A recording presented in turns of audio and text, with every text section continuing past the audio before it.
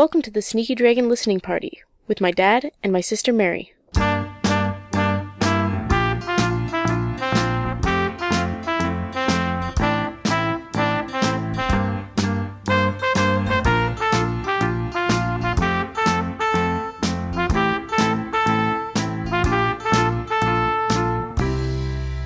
Hello, partygoers, and welcome to episode number 50.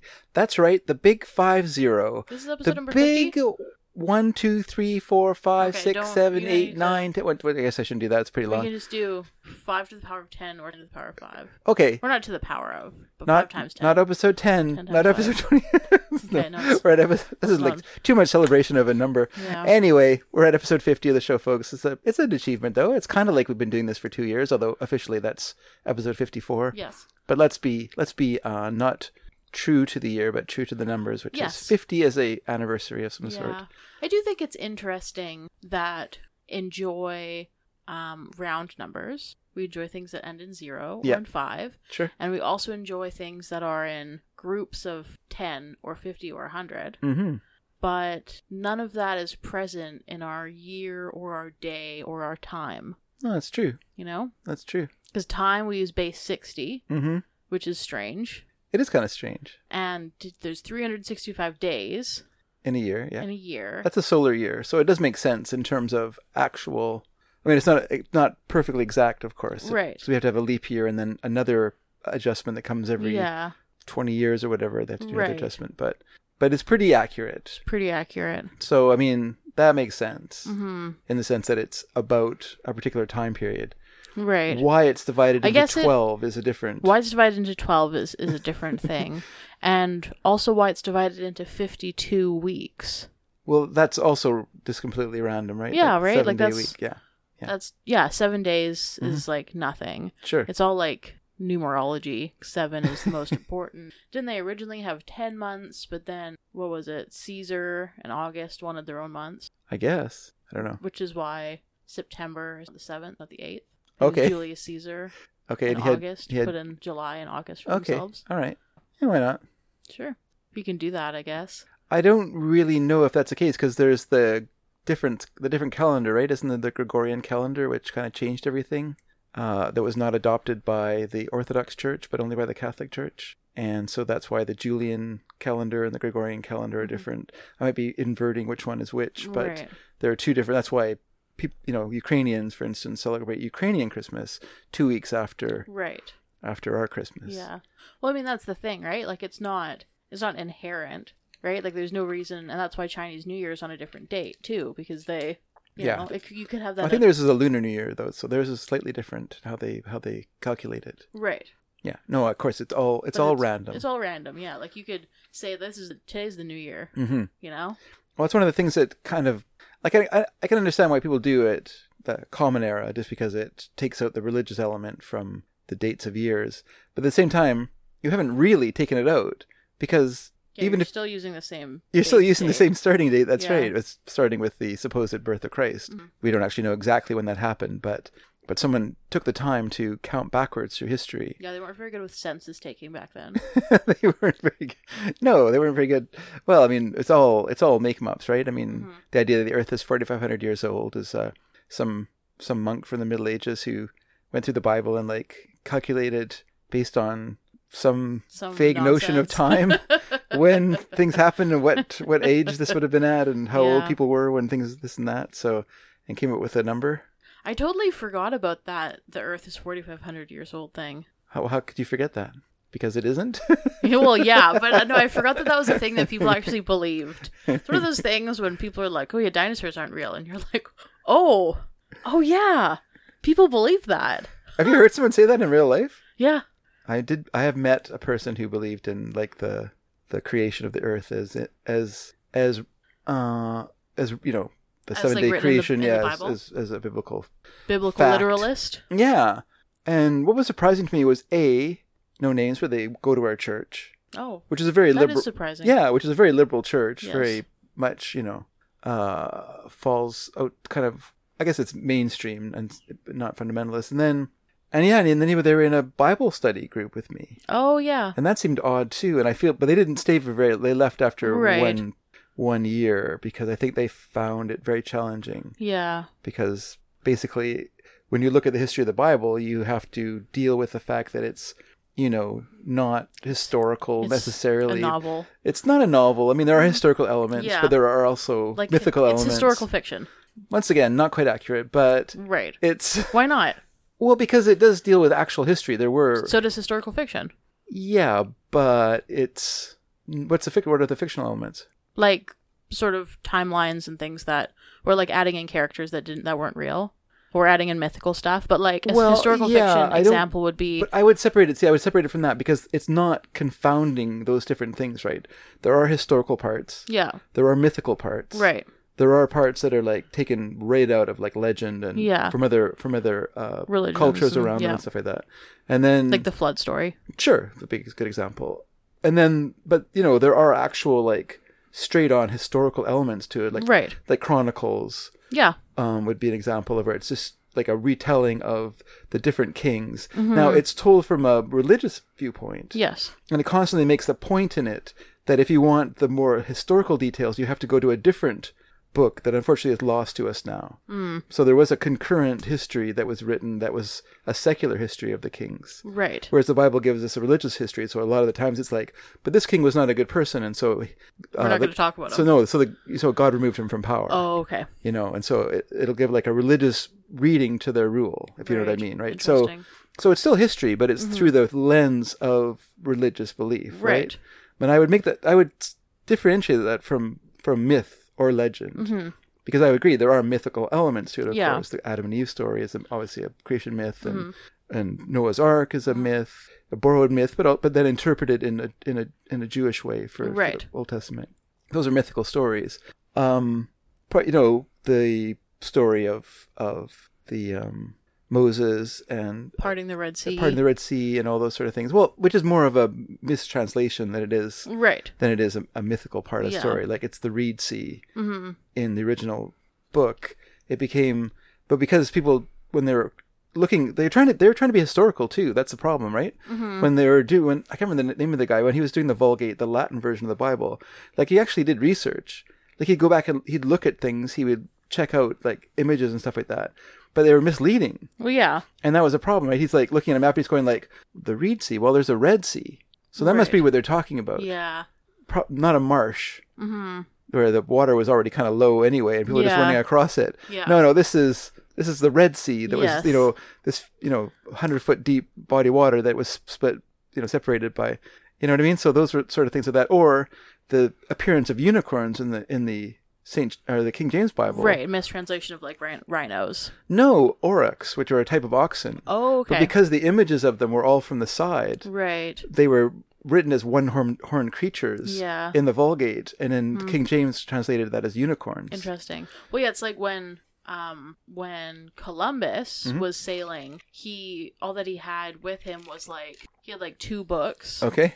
and one was Marco Polo's Yeah. stories of going to By land. Asia by land, That would be like helpful. 200 years prior. Yeah. And then the other one was also much older, and it was from a guy who had never left England, writing about traveling and coming across all these mythical monsters. And so when Columbus was going, he was like looking for all these giants. He's like, "Where's all these giants that I'm expecting to see?" Yeah, right? yeah. But yeah, They didn't actually believe that the world there was no, they didn't actually believe the world was flat. Yeah. Yeah. I always think that's an important thing to say, that the idea of flat Earth belief stems from the Victorian era and was really a rereading onto the Middle Ages by snobby Victorians who just wanted to put down the Middle Ages. Right. And so they would just attribute all this, basically slander about the Middle Yeah, Ages sure. as sort of pumping up their own tires. And yeah, so then you get people like G.K. Chesterton who spent a lot of time trying to like demythify the Right, Middle the Ages. flat Earth idea, yeah. But yeah, one interesting idea of incredible historical wrongness that I came across was the other day. I was doing a presentation at work Yeah. with the residents about it was like a historical presentation for fun. Yeah, And I was talking about the history of Upper Canada, which Yeah. was like Ontario. sure. But I was like, well, before I talk about this, I'm just going to give like a little bit of background into the history of Canada, right? Yeah, And I said, Canada has been inhabited for at least 14,000 years. yeah. And one resident said, Christopher Columbus was the first person to come to Canada. And I said, no, he was not. And it totally blew my mind. I was like, Well, oh man. Well, isn't that what Columbus Day is celebrating, though? Is not coming to Canada, but the idea that he came to America, which he did not. No, he did not come to America. I was Yeah. like, how wrong could you be? I was like, I guess I'm privileged from having a history degree and spending like 6 years studying history with a bunch of people who have like a similar level of interest and knowledge in history, and Yeah. like being in a relationship with someone who also got a history degree, and like I just looked at him. I said, no. No, we did not. Christopher Columbus sailed like so many thousands of years after Yeah. the Americas were already inhabited. Like, Well, I mean, the Americas were inhabited when the First Nations people came here. They were already inhabited by other people. So, what? well, Clovis man was here before before Native Americans crossed the land bridge. Clovis man? Oh, yeah. Yeah, like, oh man, it's just so bonkers. The idea of that there wasn't anyone here until 500 years ago, you know? But Well, they it's mean just- they mean white people. No, I know they mean white people, but yeah. Yeah, It's the old reading, dear. I know. But I mean, I think even now, I don't want to get into this too much, but I think even now we have just judging from your reaction to when I brought up Clovis man, which Well- is the idea that there was no one here at all before. No, it's just that a lot of the ideas of Clovis people have come in under scrutiny recently. Oh, okay. But like we don't have to get into all of that, but there is a lot more recent historical evidence showing that inhabitation of the Americas came about maybe as far back as 28,000 years ago by boat Yeah. from Africa. Okay. And also from Asia on the other side. Mm-hmm. But it would have been like the same groups of people. Mm. And a Clovis man would have also been the same groups of people. It's just that when they found that, they thought like, oh, well, they couldn't have gotten across the ice by that point. Okay. So it would have been different groups of people, and it would have been different groups of people, but not like an earlier type of person. It would have still been the same groups of people coming from the same areas. Oh, Just I see. at a Just different time. different Yeah. routes. and different routes. Yeah, exactly. Interesting. But we don't have to get into all that. So. I only know about Clovis man because that's where Buddy Holly recorded a bunch of his Oh yeah, music. And yeah, and like Clovis, this, New Mexico. this stuff is like very recent, like 1990s archaeological findings. Okay, recent, okay. like they're still finding a lot of it today. Mm. And so like even when I was taught in elementary school and high school, like they still weren't getting into that stuff just because it is so new. I only learned about it in university. Okay. Huh. Yeah, because it's just like super, super new evidence about it Hmm. as people are like, because the other thing is just as people are like spending more time researching shorelines along coasts, they're Yeah. finding stuff that dating back like ago. Hmm. It's just it's also kind of like really radical in that it's ideas of technology that was not thought possible at the time. Yeah. Right? People coming across on boats. Yeah. So it's like apparently archaeologist stuff Oh, really? as much as they can. Huh. Which is more like people going up, I have a rebuttal. Yes, fights. Scientific fights. Yeah, scientifics of being like, well, this person wrote this paper that said that, but I'm going to say this instead. Yeah, I find those. Well, that's true. It's funny. It's the same thing with evolution. Like we all have a very simplified view of evolution, I think, at this point. Darwin, blah, blah, blah, Darwin this, Darwin that. And then when you look into actual evolutionary science, like a lot of Darwinian ideas have been pushed out the window. Oh, yeah. But we're still kind of stuck in like a early 20th century view of evolution. Because who can keep up with all this stuff? But also there's so many changes and so many new developments because of genetic understanding, DNA testing and things like that have changed how we view a lot of this stuff. And I think one thing that COVID science has really been showing people is that people don't like to think that science is ever wrong.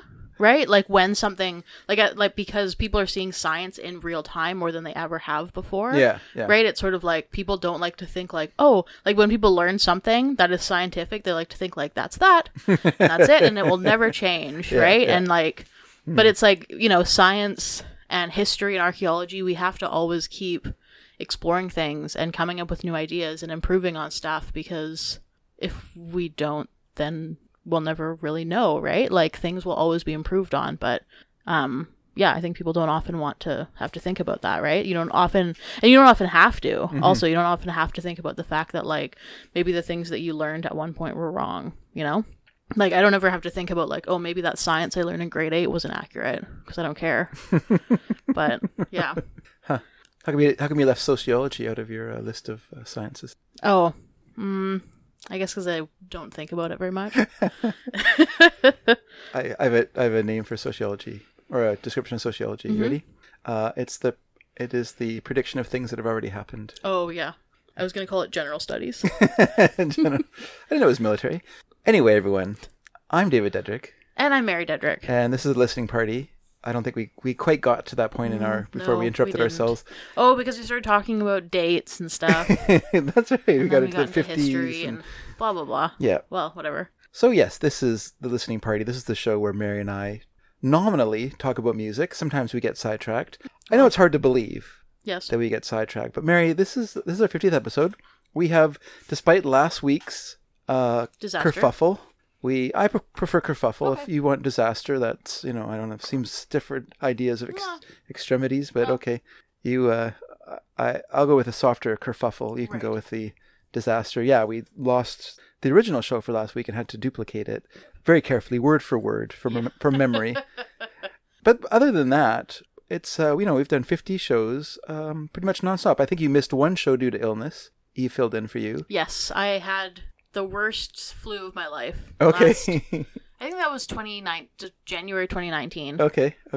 I completely lost hearing in one ear for a month. Oh, wow.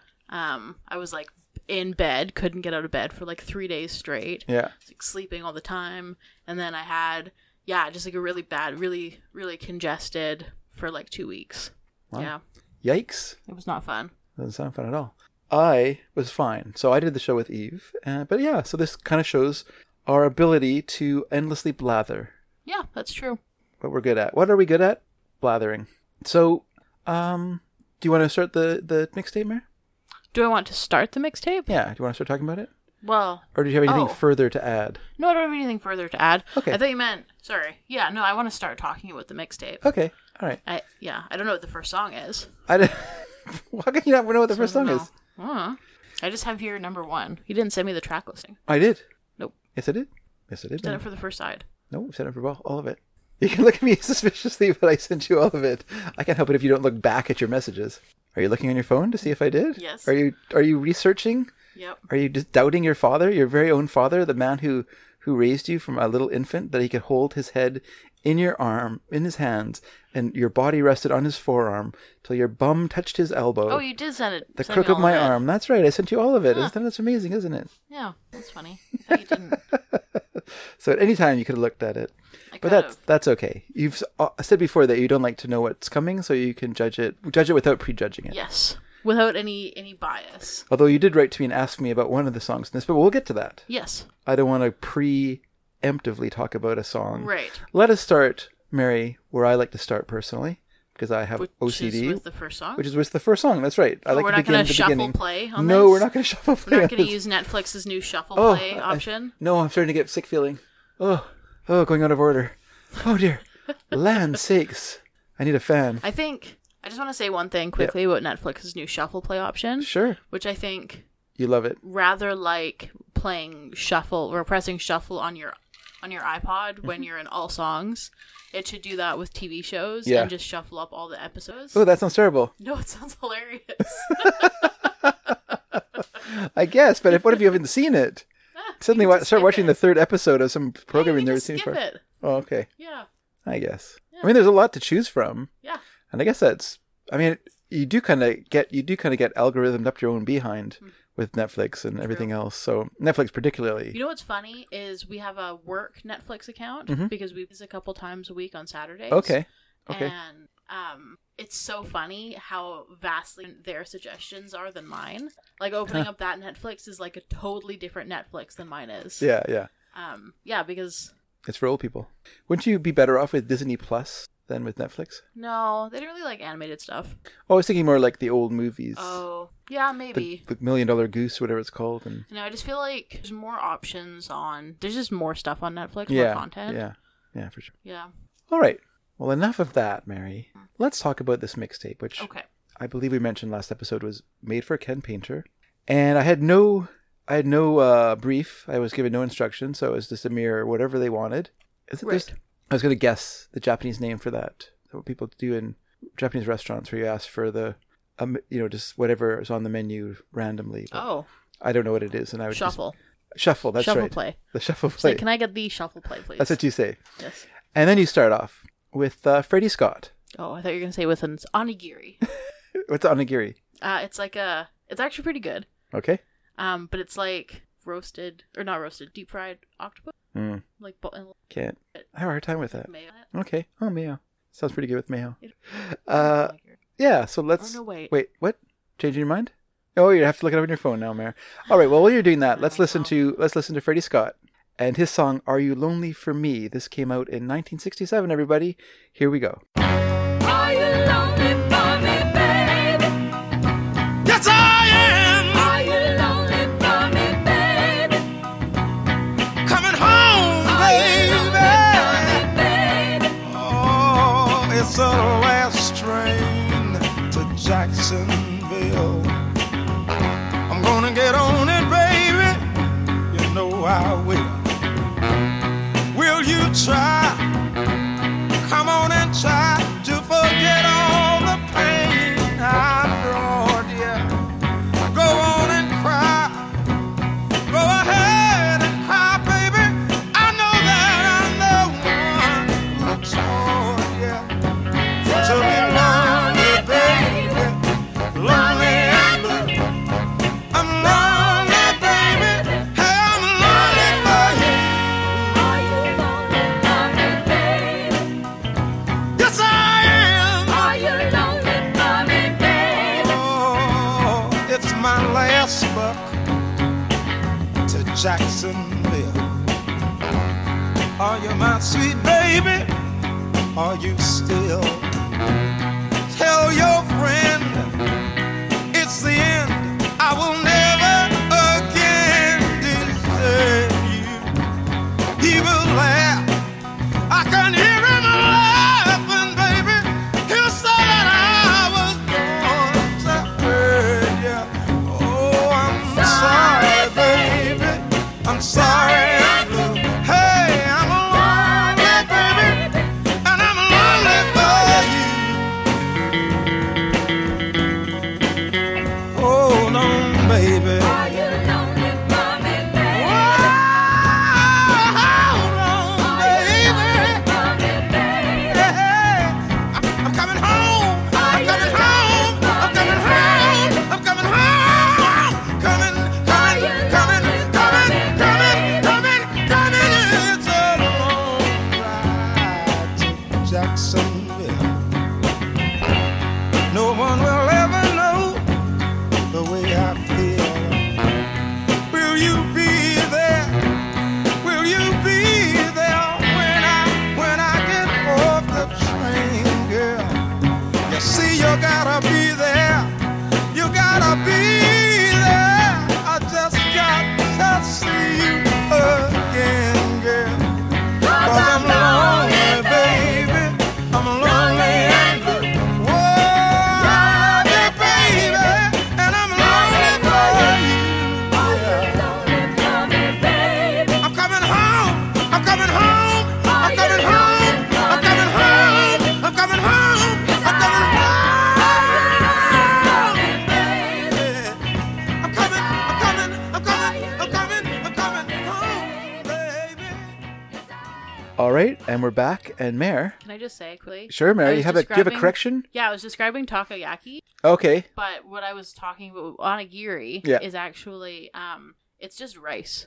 Oh, it's just It's rice. just rice, but in like a little triangle, Oh, okay. and then you can put like sweet around it as like a holder, Uh-huh. and then you put like something in the middle of it, like I see. Dunkin' Mix. Okay. Nice. All right. Well, what did you think? Oh, yeah, they're cute. What do you think of Freddie Scott? I thought it was fine. That was fine. Yeah, Just fine? just fine. Not great? Yeah. No, just fine. Not as much as I like this song, which is, I like it a lot. Not as much. Sorry. Wow. It's so good, though. It was fine. Wow, okay. Huh. A little shocked, Bear. Sorry, Dad. Shocked and surprised. Sorry, Dad. Because, I don't know, Freddie Scott is one of those black singers, one of those singers from the 60s, 50s, 60s. And it seems like there's a lot of them where they just, like, recorded forever. Right. And just, it took them forever to, like, find that little spot Oh. to, like, succeed, you know? Right. So he started... Not someone like Dionne Warwick long. But even Dionne Warwick sang for a while As like a backing as a singer and backing stuff. singer and Yeah, stuff like that's that. But true. she was pretty lucky. She fell in with Burt Bacharach and Hal David, Yeah. who were like just on the brink of their hot streak, and she really got to benefit from that, you know. And so you look back at her song, you know, her singing career is mostly Bacharach and David songs. There's a few that aren't, but Right. most of them, you know, most of her big hits were written by Yeah. them, and she would, you know, she was sort of their pet singer as well. Mm-hmm. They had a few other singers as well that they used a lot, like Chuck Jackson and Right. Who they would like write a lot of songs for and Mhm, stuff. Yeah. mhm. But yeah, she was definitely A favorite. definitely got the Well, that lion's makes share. sense. She's like, Well, she's very good, yes. But yeah, so like every other gospel or every other soul singer we've ever talked about in this show, started gospel. starting gospel, he sang in his grandmother's gospel group, Sally Jones and the Gospel Keys, that for whatever reason was spelled as Keyes. Yes. I can only think of it as a reference to Daniel Keyes, the writer of Flowers for Algernon. Probably. Yeah, I'm sure that's what it was. He even got to tour England when he was 12 years old. Oh wow. Which is pretty cool. He then left that group and went to university or college, where he studied medicine. He's studying to be a doctor. He studied at the University of Rhode Island and then at Payne College, which is a well-known black college in the southern United States. But it was there, at this college, that he started singing with another gospel group called the Swanee Quintet Juniors. And I guess it sort of awakened his performing bug. And so he quit his schooling and he became a gospel singer. Where is he from again?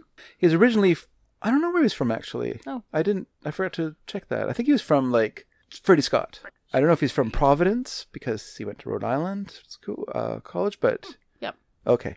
And so that sounded right, but I just don't want to guess it. So yeah, and so like many others, inspired by Sam Cooke, who was like one of the very first gospel singers who, to everyone's outrage and shock, left gospel singing to become a, oh my gosh, No. land sakes, clutch my pearls, a secular singer. And so his move was very brave at the time, but that kind of caused a little wave of other you know, singers who were Right. singing gospel. When about would that have been? 1956. Okay. Sam Cooke left the Soul Stirrers and started singing secular music, and so that was the same year that Freddie Scott left his gospel group and signed to a label called J&S, and he put out a song on that, but didn't really catch on. And then in late 1956, he was called up for military service, Uh-oh. and That's always good for someone's career. well, luckily he hadn't started yet, so he was. And fortunately for him, although he was posted in Korea for a while, this was 3 years after the war, so he merely did what my dad, your grandpa, did, which was to be a border guard on the Right. in the DMZ in South Korea. And then he came, and so during his military service, he put out. He kind of label hopped from the tiny Bow and Arrow Records label to the short-lived Enrica label, and then, you know, I guess he realized that he wasn't catching on. You know, he put out singles here and there, but it wasn't really working for him. So he decided to concentrate on songwriting. So he joined Aldon Music, which was the publishing company run by Al Nevin and Don Kirshner, who we've talked about before in the past. Don Kirshner, you know, was he was the musical director for the Monkees, and then later became the musical director for the Archies, and probably had a hand in the Partridge Family and stuff like that. He and his partner Al Nevin, they had a Brill Building songwriting company at that time that had a lot of well-known songwriters, including Jerry Goffin and Carole King, and so they would, you know, produce music for various singers, for groups and whatever. And so he teamed up with a writer. She was a longtime songwriter named Helen Miller. They teamed up together and they wrote songs for Aldon. He also sang demos. Okay. And then he became very briefly a producer for Aretha Franklin's sister Irma Franklin. So before her career kind of took off, he produced a lot of tracks for her in 1961. And he also recorded for this label called the Joy label. Then in 1962, he had a kind of lucky break because fellow Aldon songwriters, Jerry Goffin and Carole King, needed help with a song they hoped to pitch to Chuck Jackson called Hey Girl. Then when Jackson couldn't make it to the session, Scott recorded the song instead because they already had this time set up. They had the musicians there, and they needed someone to they needed to make some products. So he sang it, and so a year later, it was released on Colpix, which was a weird kind of a label that was owned by Columbia Records, and it was it combined with the TV movie company Screen Gems, and so they took Cole from Columbia and Pix from Pictures, as in Screen Gems Pictures, and made Colpix. And so they released the single, and it was a hit. It was a top 10 hit on both R&B and on the pop charts, which is pretty good. That's great. He had a little bit more success at Colpix. He did a kind of slowed down version of a Ray Charles song, I Got a Woman. Unfortunately for him, Colpix the label was kind of falling apart. Oh. The management of the label was having issues, and there was some fighting with Columbia, and the whole enterprise was kind of breaking down. And actually, it would be closed entirely. The whole label would be closed down in 1966, and Columbia would start a different one called Cole Gems, once again a combination of Columbia with Screen Gems, Cole Gems Records, and that became the home of the Monkees when the Monkees started. Cool. And so, just in time for the Monkees to begin, they started Cole Gems, and that was in 66. So pretty close to the Monkees beginning. I think in 67, the Monkees started. Yeah, so then he was moved to Columbia Records. Now, Columbia was, at that time, the most unhip label in all of American recording. Like they blew it with Aretha Franklin. That's how unhip they were. They could take one of the greatest singers of all time, mismarket her, point in the wrong direction as songs she should do, and just kind of produced a lot of lukewarm material before she left them and went to Atlantic to become a superstar. It's like failing with the Beatles. Yeah, exactly. And so they did sort of the same thing with Freddie Scott, though. They took Freddie Scott and they turned him into a crooner. No. And so And what year was this, sorry? This was in 66. Yeah. Or 65, sorry. 65. I don't know. I'm no expert, but I feel like the time of crooners was kind of past. It was by 1965. It's not that it was past by 1965, but I think as a black market, it probably was. I think people were more interested in soul and R&B by this point, and not so much in the R&B and soul had already. They were getting more popular. They were getting more popular, and the idea, someone like Frank Sinatra, or Dean Martin, Tony Bennett, Dean Martin, people like that, they still had a market, right?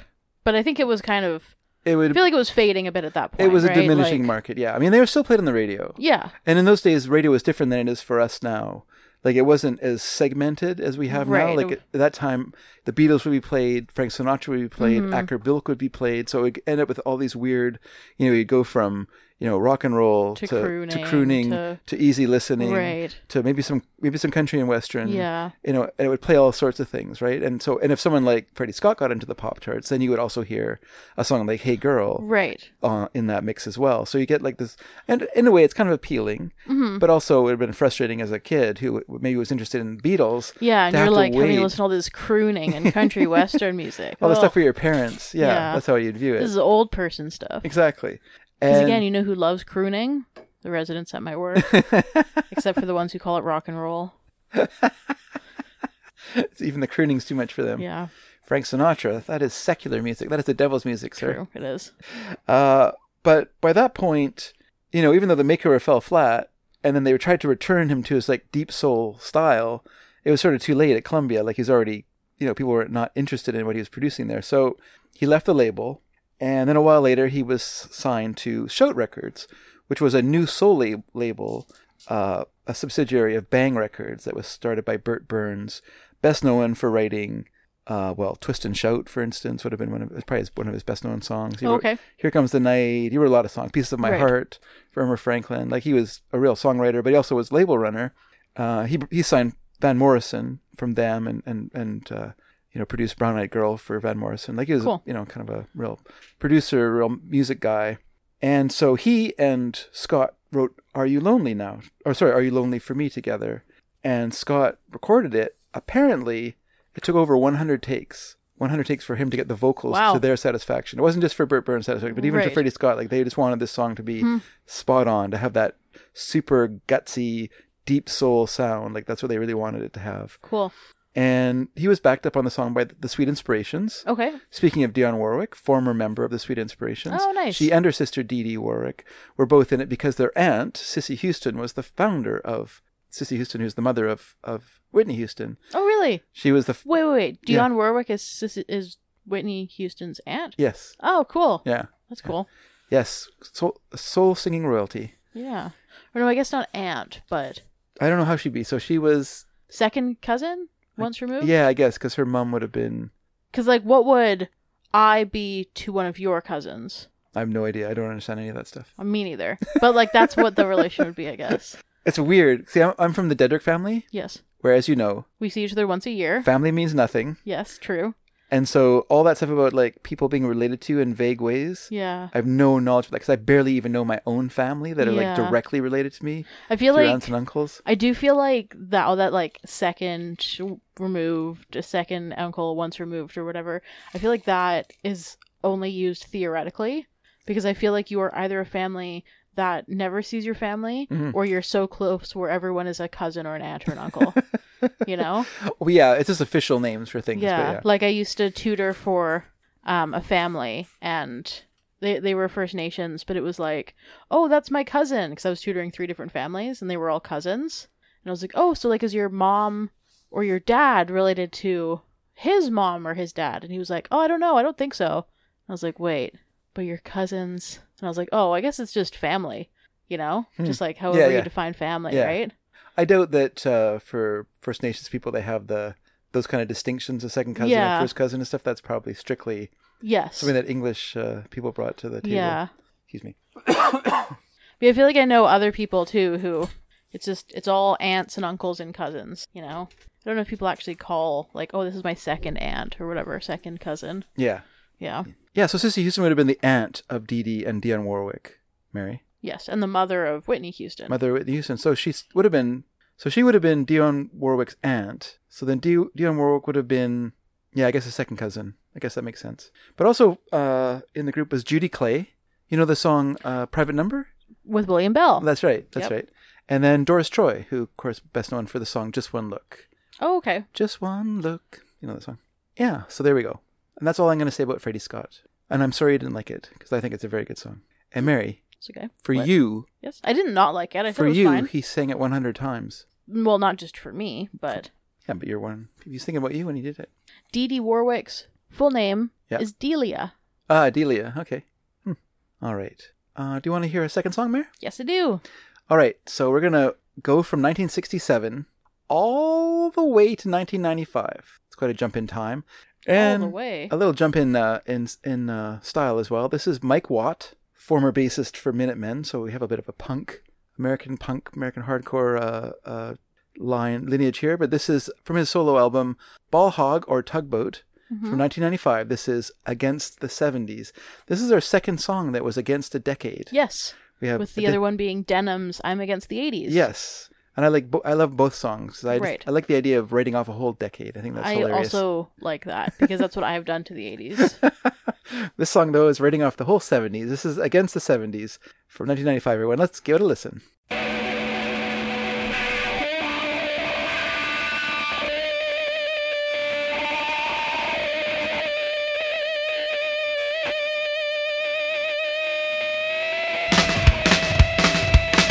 I asked him if he knew what time he had. He said he wasn't sure, maybe a quarter past. The kids of today should defend themselves against the 70s. I peered in his eyes as we stood in line just to have a look. But the pages I found looked like an unbound coloring book. The kids of today should defend themselves against the 70s. The kids of today should defend themselves against the 70s. It's not reality, just someone else's sentimentality. It won't work for you.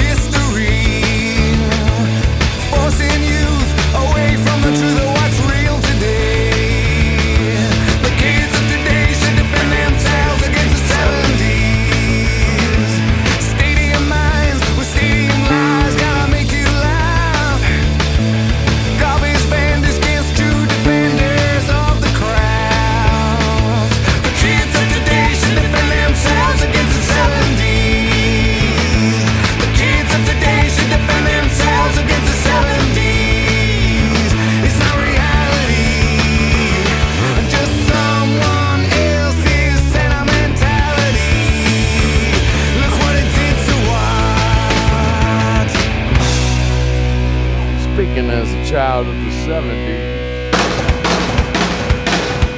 The kids against the 70s. Kids against the 70s. The kids of today should defend themselves against the 70s. The kids of today should defend themselves against the 70s. The kids of today should defend themselves against the 70s. The kids of today should defend themselves against the 70s. The kids of today should defend themselves against the 70s.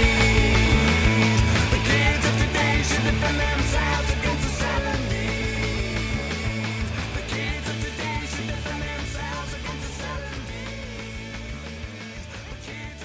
should defend themselves against the 70s. The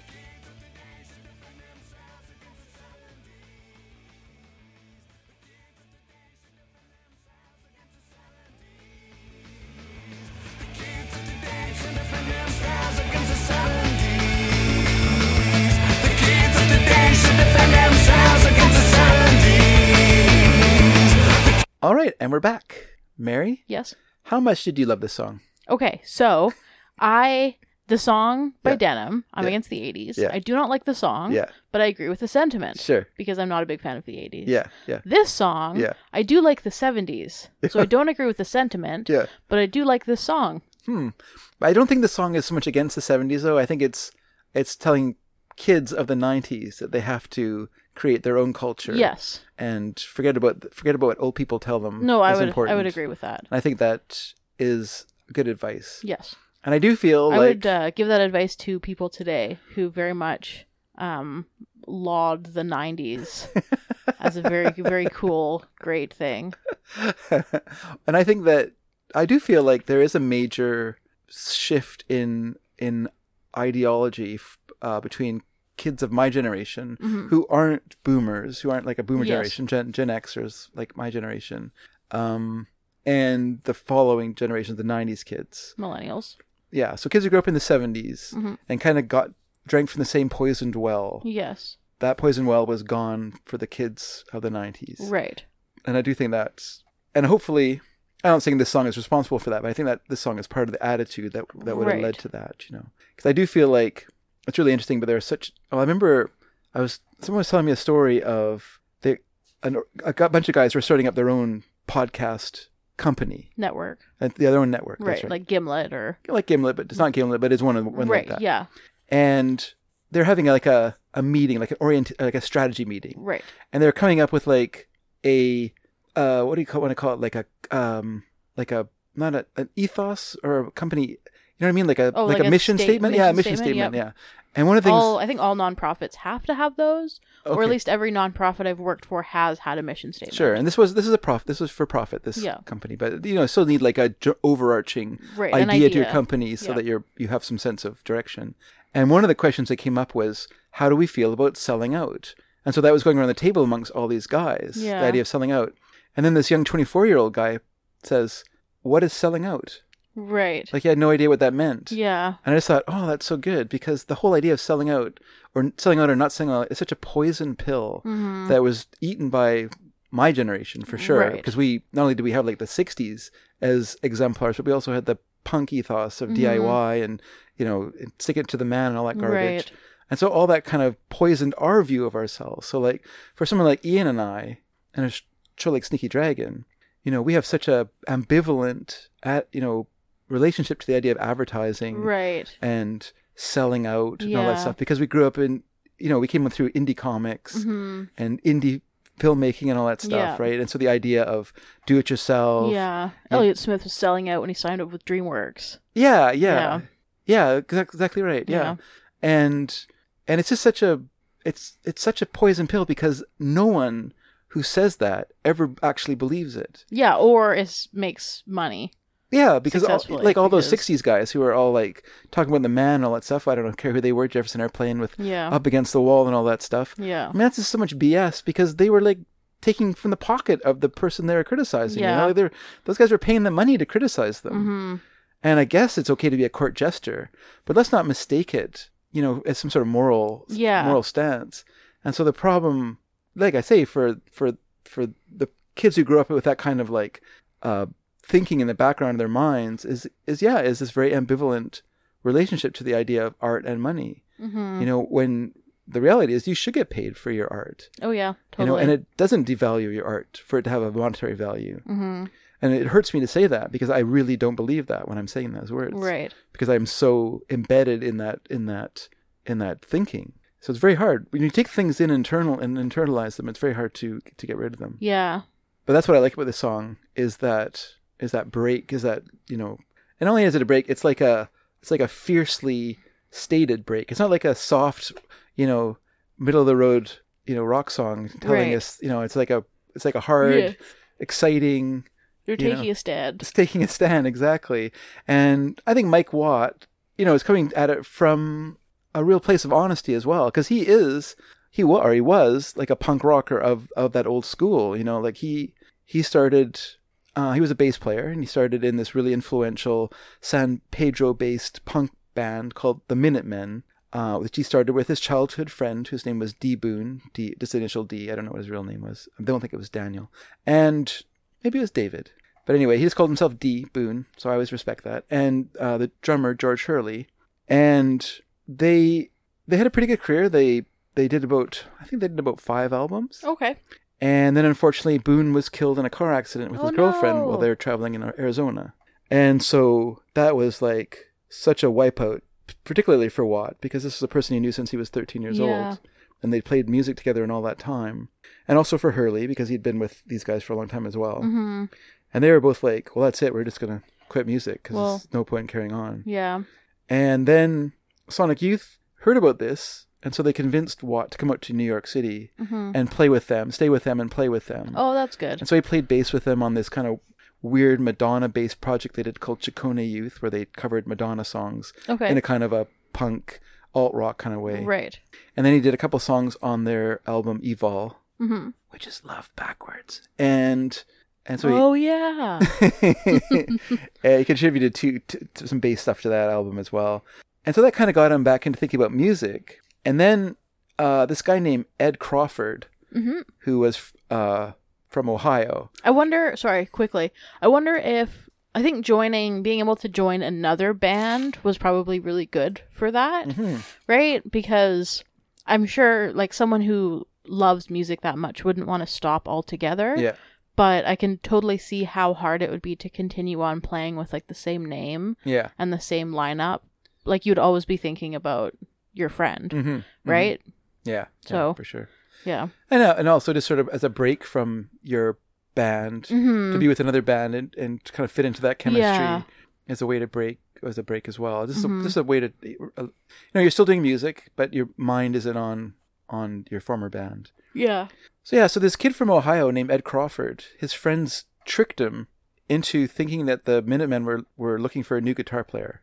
And he was a super big Minutemen fan. He was such a big fan, that's why his friends tricked him with this. Right. So he literally drove from Ohio to San Pedro. Oh my God. To audition for this role. Yeah. In the band, to discover that they were not interested in him. Oh. Playing with them. And he ended up camping out in San Pedro, harassing Watt and Hurley, trying to get like an audition with him, and finally convinced them to hear him play. Yeah. Hear some of his songs. And so he played for them, and they're like, you know what? You're actually pretty good. We're not going to do the Minutemen. Yeah. But let's form a new band. And so they formed a new band called Firehose. Okay. And so they started off very, and here's the thing. There's an expression that the Minutemen used, and Mike Watt still uses to this day, which is "we jam econo." What that means is we do everything as cheaply as possible. Okay. Everything is done because we don't have a lot of money. We're a punk rock band. Yeah. And we're signed to SST Records, the most notoriously cheap record label of all time. Right. Many artists still waiting to get paid for the albums they did for them in the 80s. Oh, no. So, because they would just turn all the money back into other bands. Right. They'd be like, hey, man, this is a cooperative. Yeah. You want other bands. You want us to be able to record other bands, don't you? And other bands are like, I guess, but also I'd like to get paid for my records.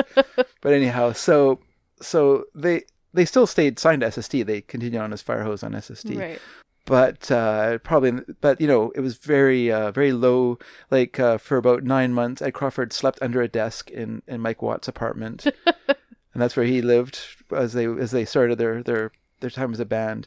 Now, before I even knew who Minutemen were necessarily, I mean, I knew their name, but I didn't really hear them because when I was a kid, we didn't have the internet. And we didn't have What? we didn't have streaming services. What? Or YouTube. What? So there was no way for us to hear groups except on the radio, on university radio. Right. And then even then, university radio had a real like slash and burn view of music. Like something a year old was a year old. Ugh, get that out of here. Yeah. Good riddance. So sometimes some songs lasted for a while. Right. You could request things, and there's some songs that stayed in rotation forever. TV Party by Black Flag and Anarchy in the UK. Mostly songs with swear words in them. Those are the ones that really lasted. Right. Let's Go to Fucking Hawaii by the Canadians was like so constantly requested on CITR because it said that F word in right. it. And yeah, so those were like the most requested songs. So some songs stayed in rotation, but most songs came and went. And so you'd hear about a band, and maybe you'd go and look at it, and you'd be like, well, I heard Double Nickels on the Dime.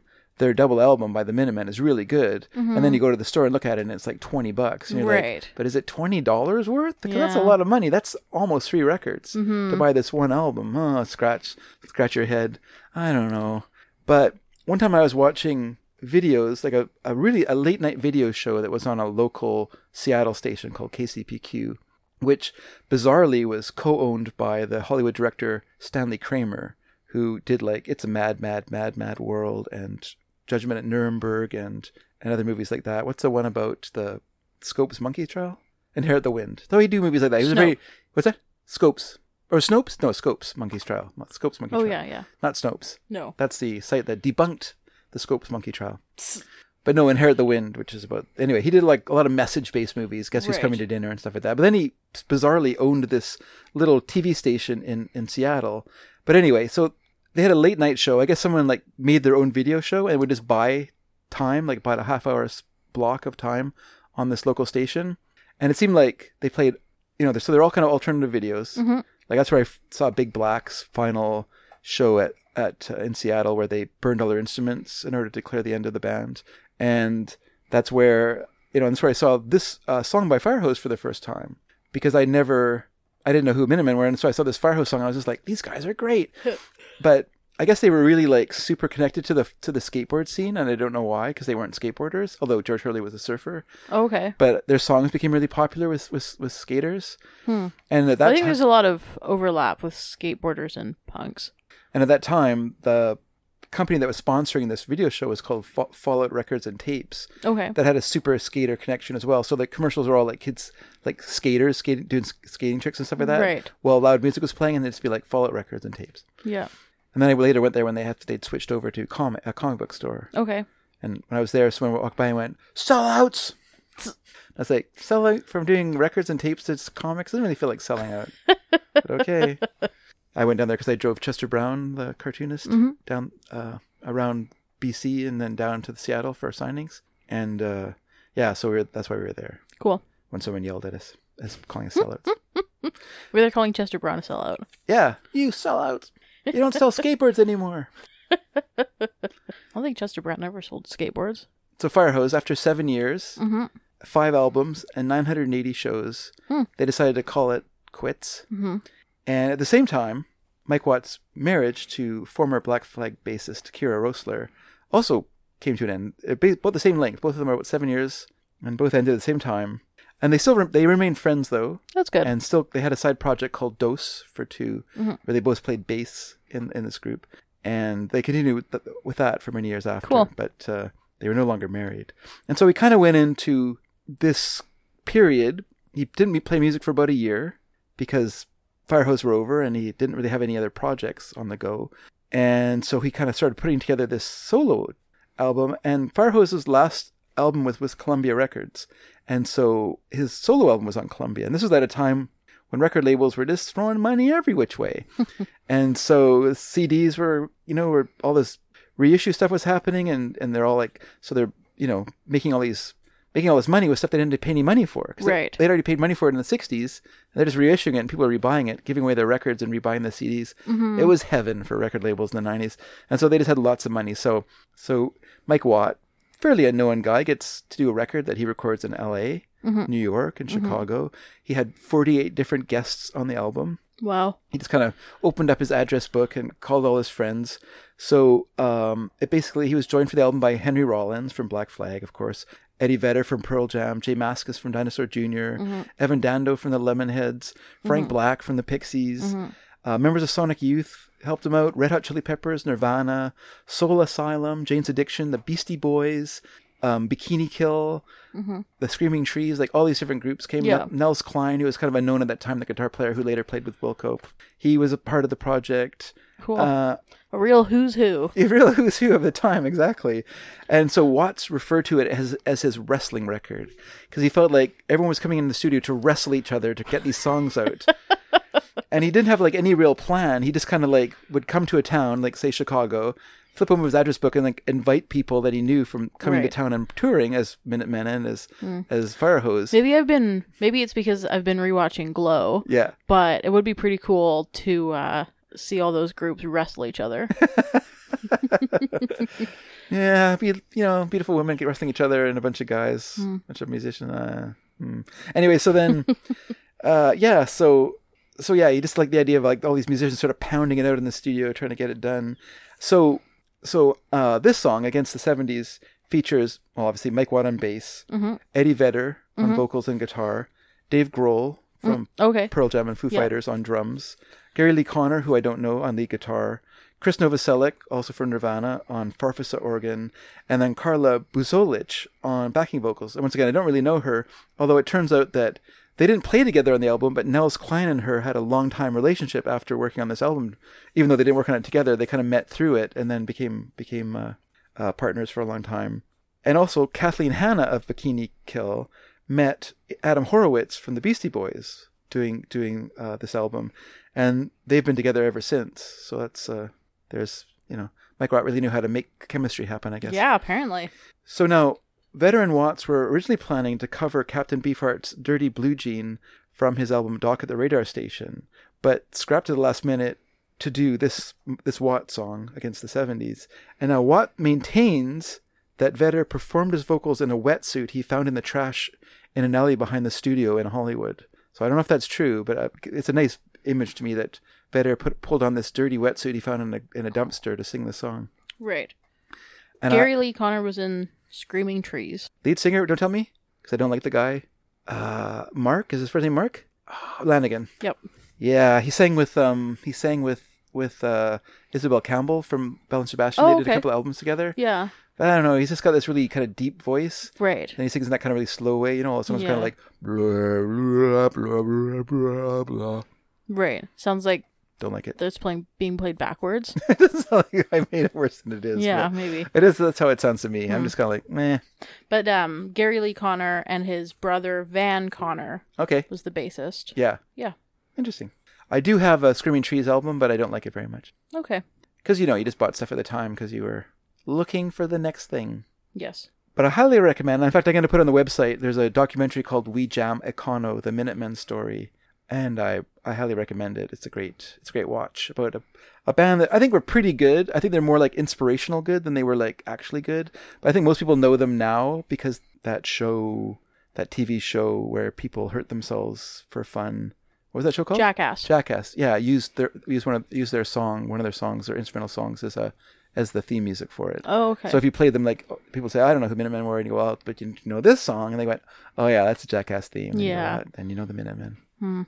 Unfortunately, Dee Boon, who wrote the song, was never around to get the benefits of that. Oh.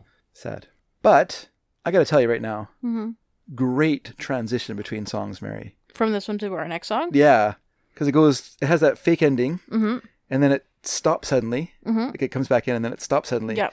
And then you get something I love when bands do is using the click of the sticks, the drummer counting out getting the tempo. Yep. And so you have the click, click, and then the song starts. So it goes from the complete stop to click, click, and then this next song starts, which I love. And this next song is Plateau by the Meat Puppets from their second album, which was originally titled I mean, titled in an original fashion. They didn't change it. It's called Meat Puppets 2. Oh, what year? I'm going to guess 1983? Okay. 1984. You were very close. It was recorded in 1983, but was Okay. sat on by SST Records for a Right. year. Oh, SST again. Yes. Our old friends. Our old friends SST. from this past band. Meat Puppets still waiting to get paid for these albums, most likely. But this Aw. is, I mean, they did get paid eventually because these were reissued on CD by Rykodisc, so they Oh, okay. they would have seen some. They got paid for that at They least. got paid for that at least, Ugh. yeah. SST. They were probably smarter than some bands and maybe own their masters. I don't know for sure. But it seems like they had some money because if you read about them, they talk about them leaving they were from Phoenix originally, but the brothers in the band, they moved to Tempe. There are two brothers named Chris and Kurt Kirkwood. They moved to Tempe, Arizona, and both of them bought houses there and used one of them as a rehearsal space. Which they had a shed in the backyard. They used as a rehearsal space. So that seems like they had some money Right. to go around buying a house, like moving. Yeah. Like it seems kind of hard, unlikely that I couldn't do that when I was 20. Oh. But anyway, no.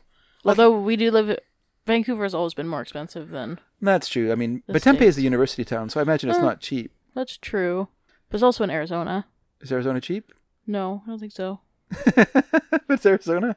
Who knows then in the 80s, though, of course. Yeah, that's true. Everything's different before the seismic shift of the 90s. So let's give a listen, after that strange preamble, to Meat Puppets Plateau from 1984. Many a hand has scaled the grand old face of the plateau. Some belong to strangers and some to folks you know. Holy ghosts and talk show hosts are planted in the sand to beautify the foothills and shake the many hands. There's nothing on the top but a bucket and a mop and an illustrated book about birds. You see a lot up there, but don't be scared. Who needs action when you've got words?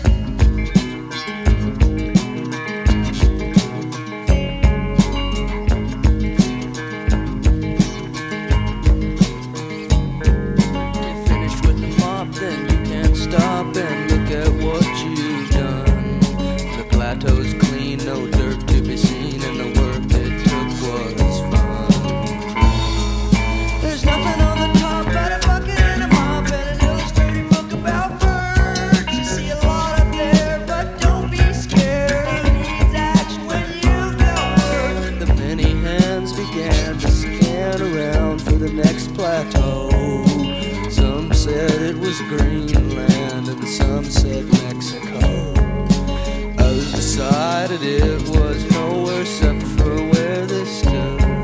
But those were all just guesses, wouldn't help you if they could.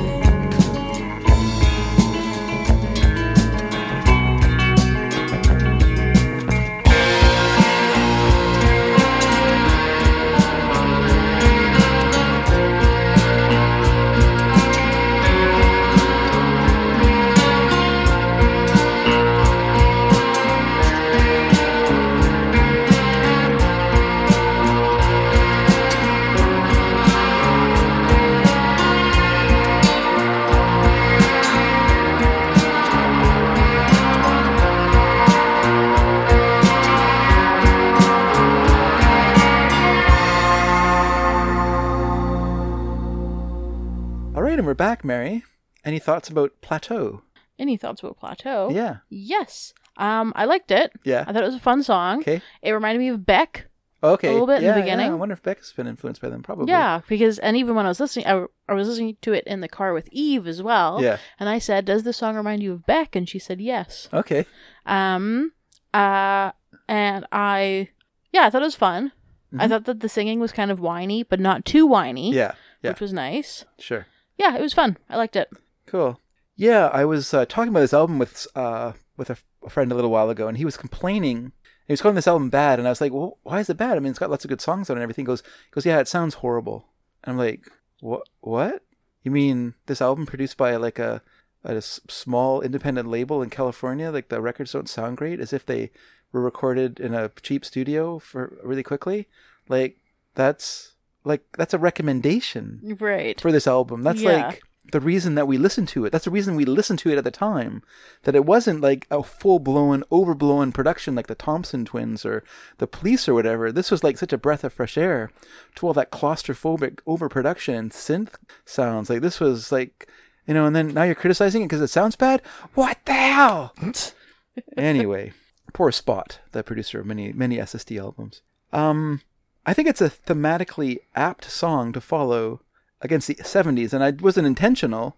I just put them together because I liked the way that they flowed. But Watt's original band, the Minutemen, covered the Meat Puppet song "Lost" from this album on their final studio album, Three-Way Tie for Last. Okay. So there's your connection between the two songs, even though it was accidental, of course. Right. Nothing's ever intended in life. No. Well, actually, lots of things are, but that's okay. As I said, Maybe nothing is ever intended in mixtapes. there you go. Yeah. Or life. The mixtapes, I mean, things are intended in life, but they never work out the way you intended it, so nothing can really be intended in life. The brothers Kurt... Things often work out in life. Such as? Like if I want to pick up this glass of water, Yeah. I picked it up. Okay, that seems very minor. I'm talking about things that are sort of bigger than that, like more major things. You know? You didn't clarify. Okay, sorry. Did I mention that I gave birth? I didn't personally give birth, but I helped with the creation of a lawyer when I was became a father. As I said on Sticky Dragon this week, everyone loves people who like to break out the legalisms to get around other people's rules. Yes, Yeah. true. So I said that Chris and Kurt Kirkwood worked on this album as well as the drummer, whose name was Derek Bostrom. And Meat Puppets 2 reflects their dissatisfaction with the hardcore scene that was, you know, popular at the time amongst people playing, especially in California. And they were in Arizona, but close enough to California to be the same thing. And so, you know, everyone was kind of part of that scene. And their first album, Meat Puppets, is very hardcore. It's almost impossible to understand what they're saying. The songs are all played super fast. And when it came time to do this album, they just decided to shed most of that part of themselves. There's still a couple songs in here that have a kind of thrashy, hardcore element to them. But mostly the album almost creates, is part of the creation, but it's definitely very much a precursor to what would later be called the cowpunk scene, which is bands playing with a more country and western sound, but adding the punky kind of quicker elements to it. So a band like Rank and File would be an example of that, or there's other ones too that I don't remember the names of. But there was Lone Justice, I guess, would be another band that would fall under that nomenclature. Can I use that word? Yep.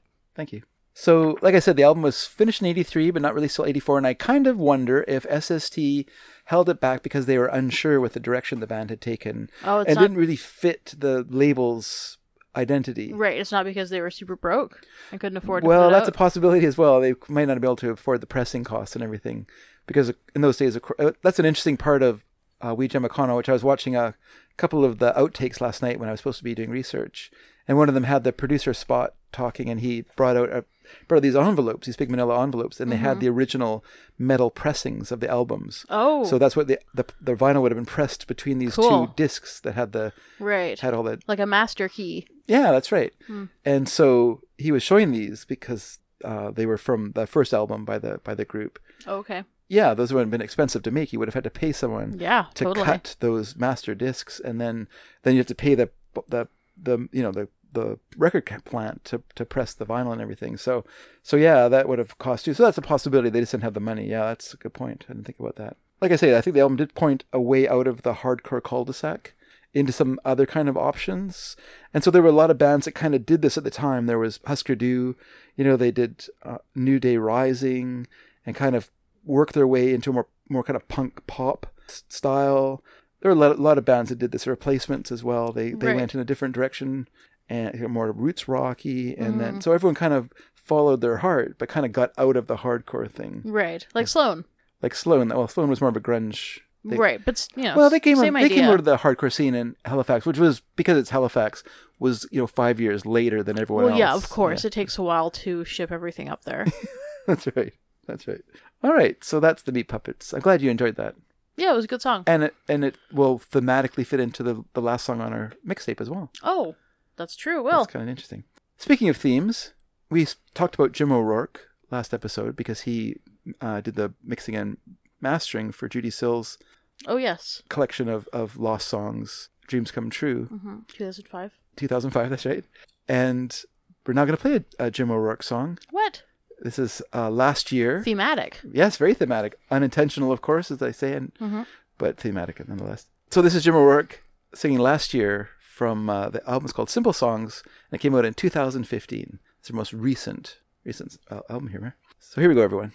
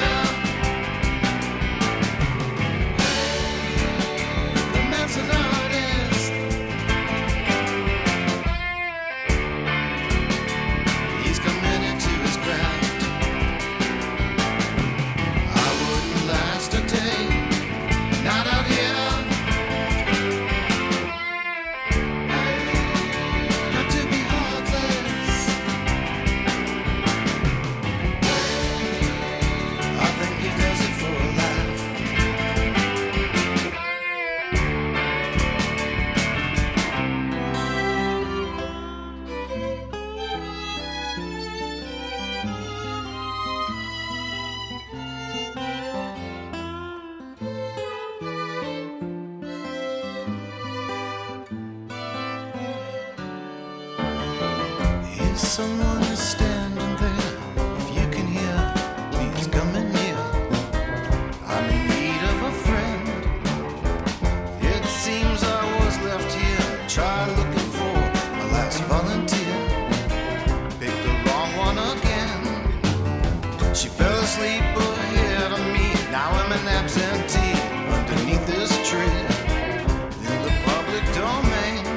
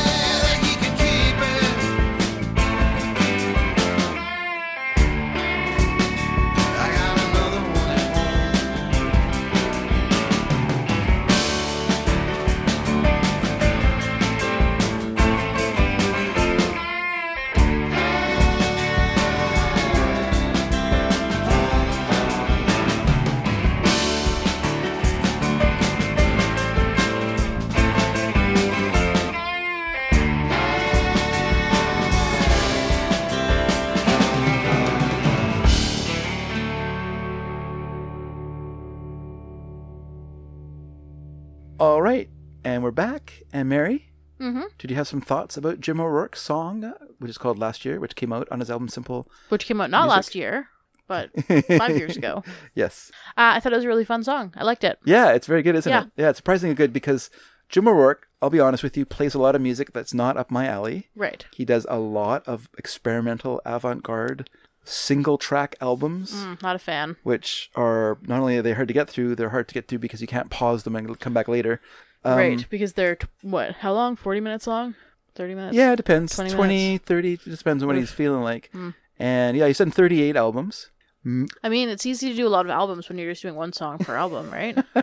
And he's done 38 albums, but I would say only 5 of those albums would be considered like kind of pop music like this. Right. And one of those 5 albums is kind of a difficult pop album of its own. But I think we know him best, Mary, because he's produced albums that you and I also love, maybe not you as much as me, but he's produced Like what? Stereolabs, Cobra and Group Phases. I love Stereolabs, Cobra, and Group Phases play Voltage in the Milky Night. Or Phases Group, I guess I should say. I always get that mixed up. Right. And then he also produced Wilco's A Ghost Is Born, Yes. which is an album the only Wilco album that I like. Yes, your absolute favorite Wilco album. And then also worked with Bobby Conn. It's another show favorite. Yes, Bobby Conn and the Glass Gypsies and Yeah. his song... We Come in Peace. We Come in Peace. Thank you. But I don't know if he produced that album, but I know that he just worked with Bobby Conn. I could have looked it up, but I didn't bother. Although, if you say that Jim O'Rourke enjoys very experimental music, Yeah. it makes sense that he likes Bobby Conn. Yeah. Because the Bobby Conn song that we played is supposedly not very indicative of Bobby Conn's music. Yeah, Which yeah. is generally more experimental. Interesting. So yeah, so like I was saying, he's done all these avant-garde sort of electronic albums and things like that. A lot of like buzzing noises. and Right. things that you can listen to while getting bored. Yep. He has also produced more traditional albums. And what's interesting to me about those albums, Mary, and you may not get this because you're not a movie fan, but if you're a movie fan out there, everyone. I'm sorry? I'm not a movie fan? You are a recent movie fan. You don't really like old movies that much. Would you describe yourself as an old movie fan? Define old. Like 60s, 70s movies? I don't watch 60s movies. Okay, maybe we'll get this. Well, maybe. Maybe you're going to get this, Mary. Okay. I'm going to ask this to people out there too, though. If you like movies, will you get the reference he's making in the names of his albums? These are his so-called pop albums, including Bad Timing, which came out in 1997, Eureka, which came out in 1999, Insignificance, that came out in 2001. Those are all clues, maybe because they're all titles of a particular director's movies. And then his final album, The Visitor, I shouldn't say final album, but his next album, The Visitor, which came out in 2009, is not really a pop album like the first 3. Right. It's more of an experimental electronica album, but with sort of a David Bowie-esque element to it, because The Visitor is a what do you call it? A made-up album, a fictional album in the film The Man Who Fell to Earth, Oh, which is okay. another movie by the director of those first, So can you get it? If I name a couple other films that he did, will that help you? Yeah, sure. Walkabout, Okay. and my personal favorite film by him, which is called oh my god, what is it called? I want to say it's called Don't Look Now. Don't Look Now. Yeah. No, Don't Look. I don't know. Nicholas Roeg. I'm pretty sure it's called Don't Look Now. Maybe I'm wrong. But anyway, Nicholas Roeg is the name of the director. He's a British director.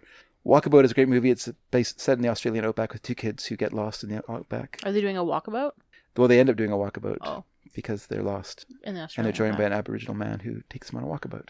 And then Don't Look Now, if I'm getting that name right, is a fantastic movie with Donald Sutherland and Julie Christie as two parents who lose their young daughter in an accident and go to Venice grieving her loss. And it's great. And then Bad Timing with Art Garfunkel. All those movies are great. Insignificance, Eureka with Marilyn Monroe and Albert Einstein as characters. Yeah, I would highly recommend any of those movies. Man Who Fell to Earth, I find his flattest movie. I think it's a little unreachable for me. But I know a lot of people like it because it has David Bowie in it as the main character. Yeah, that's one I often hear people talk about. Yeah. So Did you know that Don't Look Now is based on a story by Daphne du Maurier? yeah, I did know that. Yes, but it takes a lot of liberties with her story. Yes. So in 2005, Mary, O'Rourke relocated to Tokyo. That's where he currently lives. And so all the backing musicians on this album are Japanese musicians. But they're fantastic. There's fantastic musicians who are playing in this great rock pop style, because the Japanese love Western music. They just love rock and roll and stuff like that. So they're they are as adept as anyone else as at doing this stuff. And there's a great bit of YouTube video of him doing this song at a concert. Oh, really? Yeah, so I'll put a link to that as well. Cool. So we get a link to Weejam Econo, and we'll get a link to O'Rourke singing last year. It's quite fun to watch him because he looks like a hobo who somehow stumbled on stage. And what's interesting is that the clothes that he's wearing on stage are the exact same clothes he's wearing on the album cover. So it looks like he just stepped out of the album cover onto the stage. The album cover is him from behind, Right. wearing this kind of ratty old sweater and this kind of floppy hat, like a I don't know how to describe the hat. Floppy hat? Well, it's just like one of those hats that almost look like a sailor's cap, kind of like what Gilligan wears in Gilligan's Island. You know, just like the brim's turned down, but it's not. It's not a sailor's hat. It's like a more normal hat, but the brim has been pulled down so that it's kind of like a right. It's like a rain hat, kind of, like right? he's wearing a shell on his head. Yeah, like a rain hat. Yeah. I don't know what those are called either. Yeah, I don't know what they're called. They were popular for boat drivers, though. Okay. Maybe that's what he wants to look like. He wanted to look like a boat driver who wandered on stage to play really fantastic guitar and sing this great song. I have to say, I've never known a boat driver who is also a musician. Yeah. Although to be fair, I didn't know most of the boat drivers' hobbies. Yeah, so, that's true. You You should ask every time you meet one. Yeah. Next time, yeah. Remember that. I don't really hang out with boat drivers anymore. Really? Why not? Summer's over? No, because I don't live on an island anymore. Oh, I see. I see. Yeah. Yeah. That's right. All right. Next song. Yeah. What is it? This is Kate LeBon. Kate LeBon. Yeah. We've played her before, right? Yes, we have. This is from her album Crab Day. Okay. Funny name. Yes. Which came out in 2016. Cool. I think this will be our most current album for this Makes sense. episode. So this is everyone. This is Kate LeBon with "I Was Born on the Wrong Day" from 2016. Let's give it a listen. Nice seems, no doubt. He's 15 for your money. Dream of copper calendars and laughter in the drive. I was born on the wrong day. I met my mother and I just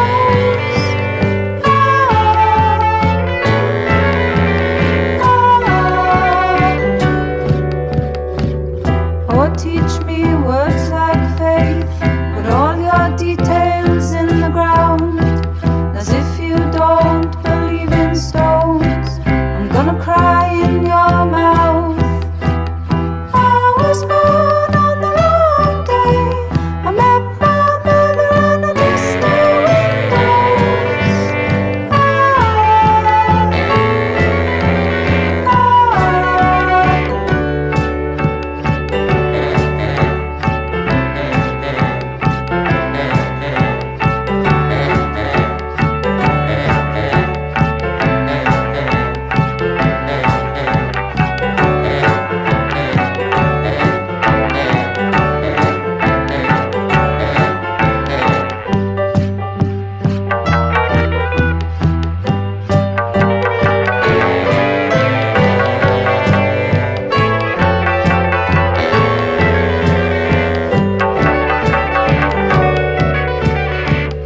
revisit passages from foreign papers in the class, or take it back to milk and the fluttering of hands.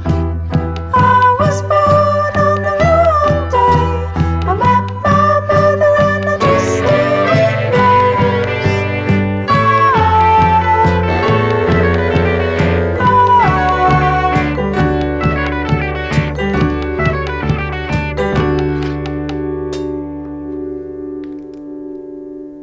All right, Mary. That was Kate LeBon. And what do you think of that song? I thought it was good. I liked it. It's really fun. Yeah. Her voice is really unique. Yes, it sure is. Yeah. Yes, I think there's a little bit of put on with her, like her way of playing her music, and Right. she has a very, I would call it a kind of a robotic sound to how she plays her songs. Okay. They're very da da da da. Right. A lot of time there'll be another song from this album coming up in another tape, and it's kind of follows a similar way of like very very almost automatic sound to the Right. playing. But what's curious about this album is that so the year before it came out, she collaborated with this guy who had formerly played in The Fall kind of later fall albums like Reformation, post TLC, and stuff like that. A guy named Tim Presley, and he was playing in his own kind of band. I can't remember what they're called now. They had like it's just a name he gave to a project. But they did a project together called Drinks. Okay. And it was kind of a formative experience for LeBon because she had never recorded the way that he did. Right. And she really liked it. And so when she came time to do Crab Day, she did it totally different than how she'd done Bug Museum before. Right. Which is basically for her to like write all the lyrics first and then construct the songs around the lyrics. Oh, interesting. And instead of doing that, she created short demos using different instruments. So she, guitar or synthesizer or piano or whatever. And then she recorded all the music for the album, but she wrote the lyrics after the music was recorded. So the album was rehearsed for 5 days with her band, and then the recording process took 5 days. So they recorded the whole album in 5 days. And then LeBon added all her vocals and overdubs after that was done. And so she kind of liked that process. And I think that kind of adds to what she likes anyway, which is very surreal vocals. Well, at this point, very surreal vocals. She's kind of moved away from that, like her last album, Reward, which was more detailing her end of her relationship with her former boyfriend, who left her to hook up with another musician. I don't want to call it hook up, that sounds terrible, but start a relationship with another musician, Yikes. Yeah. Not ideal. And so that album kind of... What musician was it? Oh, I know her name now. It just jumped out of my head. Shoot. New Zealand, album designer, name... Aldous Harding. Yeah, Aldous Harding. Oh, okay. Is who he took up with. Right. And so that was something for her to deal with. So that album is kind of processing grief and is a little more linear than this album, which, has sort of things like, well, with someone playing the typewriter in the background through this song, it kind of adds to the, because it has that every little bit. It just kind of does it, not even on the beat. It's just kind of it's played rhythmically, but not necessarily with the beat of the song. But anyway, it's kind of curious, isn't it? Yeah. All right. Shall we move on? I don't really have much more to say about Kate. We talked about her last time. We talked about her before. Yeah. I wonder, you said that you think she kind of puts on her voice a bit. Yeah. Do you think Joanna Newsom does that too? Oh, yeah. Yeah. I wonder if... I think it's a way to distance yourself from your art. Right. So you can't be judged on who you are necessarily because you're a persona. Right. Because an airplane flying by everyone. Yeah. We live in a flight path for the Abbotsford Airport, so which is a pretty small airport. Not that small. It has national flights going domestic. On. Domestic. Domestic flights. Yeah. But yes, not huge. No. Not international. It's not YVR. It is no. But it's YVR. also not Langley. That is correct. It doesn't have just like prop planes people own for fun coming and going. I think Joanna Newsom, and her first album particularly, is trying to kind of channel a kind of Appalachian folk singer sound, like sort of like an old timey sound to her voice. Right. Yes. That works in with her harp playing as well. Mm-hmm. Whereas I think Kate LeBon is kind of going for something a little more surreal. I think to her singing and her songs have a very absurdist element to them, and so she's trying to bring like a theatrical singing style to it as well. I get that from Joanna Newsom as well, though. Mm-hmm, mm-hmm. Theatrical and surreal. Mm-hmm. Yeah, for sure. Okay. Let's go to our next song, dear. All right, what's our next song? Our next song, I think, will be a song that will leave listeners of the show scratching their heads as to why did Dave put this ding-dang song on the album. Oh. Because this is probably the most uncool song we've ever had on an album so far. Okay. But this is Leo Sayer from the album Silverbird. Okay. Came out in 1973. This is The Show Must Go On. Here we go, everyone. Baby, though I chose this lonely life, it seems it's strangling me now. All the wild men, big cigars, gigantic cars, they're all laughing at me now. Oh, I've been used. I've been taken for a fool. Oh, what a fool. I broke all the rules. Yeah. But I won't let the show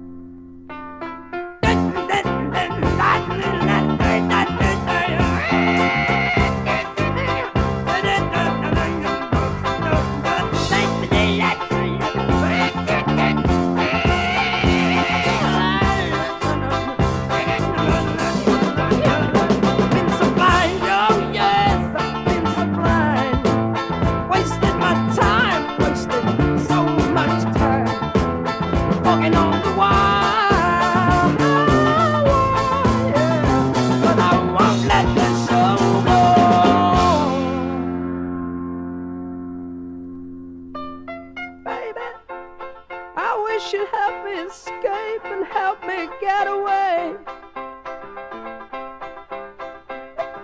Leave me outside my address, far away from this masquerade.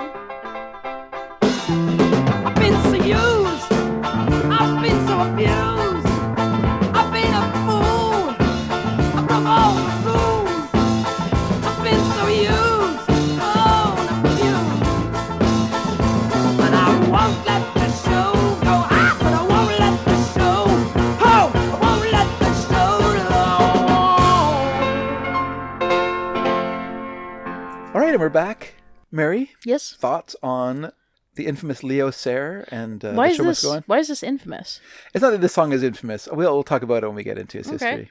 Well, I didn't know anything about its infamy. That's the great thing about it. But I liked it. Yeah, it's a lot of fun. Yeah, it's a fun song. I liked the sort of jangly instrumentation. I thought his singing was really fun. Mm-hmm. Yeah. I love it's kind of like the roughness Yeah. and like the shrieking are super fun. But speaking of theatrical, this Speaking is of theatrical, this is a very totally. theatrical performance. Yeah, Yeah, definitely. And I do like that because it's about a show must go on. Yeah. It has a very I think theatrical is he performed it in Perrault makeup, like the kind of French clown, the white face makeup Oh, with yeah. little black spots Yes. on the cheeks and like we see it today often as a mime. yeah, Mimes will often dress Sure. like French mimes. yeah. And one thing that I thought was kind of fun Yeah. was that the instrumentation always felt very upbeat. Yeah. Even when he was obviously like his voice was making him sound very sad. Or Yeah. he was like shrieking. Sure. But the music was still very much like dee dee dee dee dee dee dee, like kind of that's not the tune, but it was very yeah. It's, jangly and happy sounding. Yeah, it kind of harkens to skiffle for me. And what fascinated me about this song is that it reminds me of a Canadian hit song that came out around the same time by this Okay. band called the Stampeders. There was like a huge hit in Were they Canada. from Calgary? They were based Probably from in- Calgary because yeah. they're called the Stampeders. They were the based in Calgary Western Stampede. Canada, yeah. So the prairie kind of band. So they and so they did this song called "Sweet City Woman," which is this really weird song because it's like a combination of banjo and electric guitar, which is really kind of bizarre. And it reminded me of it, and I was like, man, like what a weird. I don't think it's a banjo in "The Show Must Go On," but it's like a ukulele that's played kind of like a banjo. Right. It's got that juka juka juka sound to it, right? They are from Calgary. They were from Calgary originally. Yeah. Yeah. You know what Makes this song kind of reminds me of? Yeah. Is, or not totally, but just sort of the essence of it. Yeah. Reminds me a bit of that song was it by the Kinks? Yeah, I was gonna That say that all of my Granny- friends were there. No, that That's what I was Granny's- thinking. It sounded a bit like because that's a song about a guy who goes to perform and then it's a disaster. Hold And- on. Wait. Are we talking about the same? I'm talking about that Granny's one. Grannies? Granny. Is that not by the Kinks? No. What? Are you thinking of when Grandma plays the banjo? No. Oh, sorry, the one by the Purple Gang. Granny Takes a Trip. Yes. Trip. Okay. Yeah, that one. Yeah, because I don't know why I thought it was by the Kinks, but because it's part of the skiffle tradition in Yeah. England. Okay. And so like a band like Mungo Jerry, like in the summertime, would be another example of a song kind of sounding like this as well. Right. You know, do do do do do do do do do Yeah. do, and all played very much on Yeah. kind of a ukulele, kind of a old-fashioned sound Right. with a bunch of kazoos and tubs and yeah. and things being thumped. Yeah. And Mungo Jerry definitely has a sort of theatrical element to it.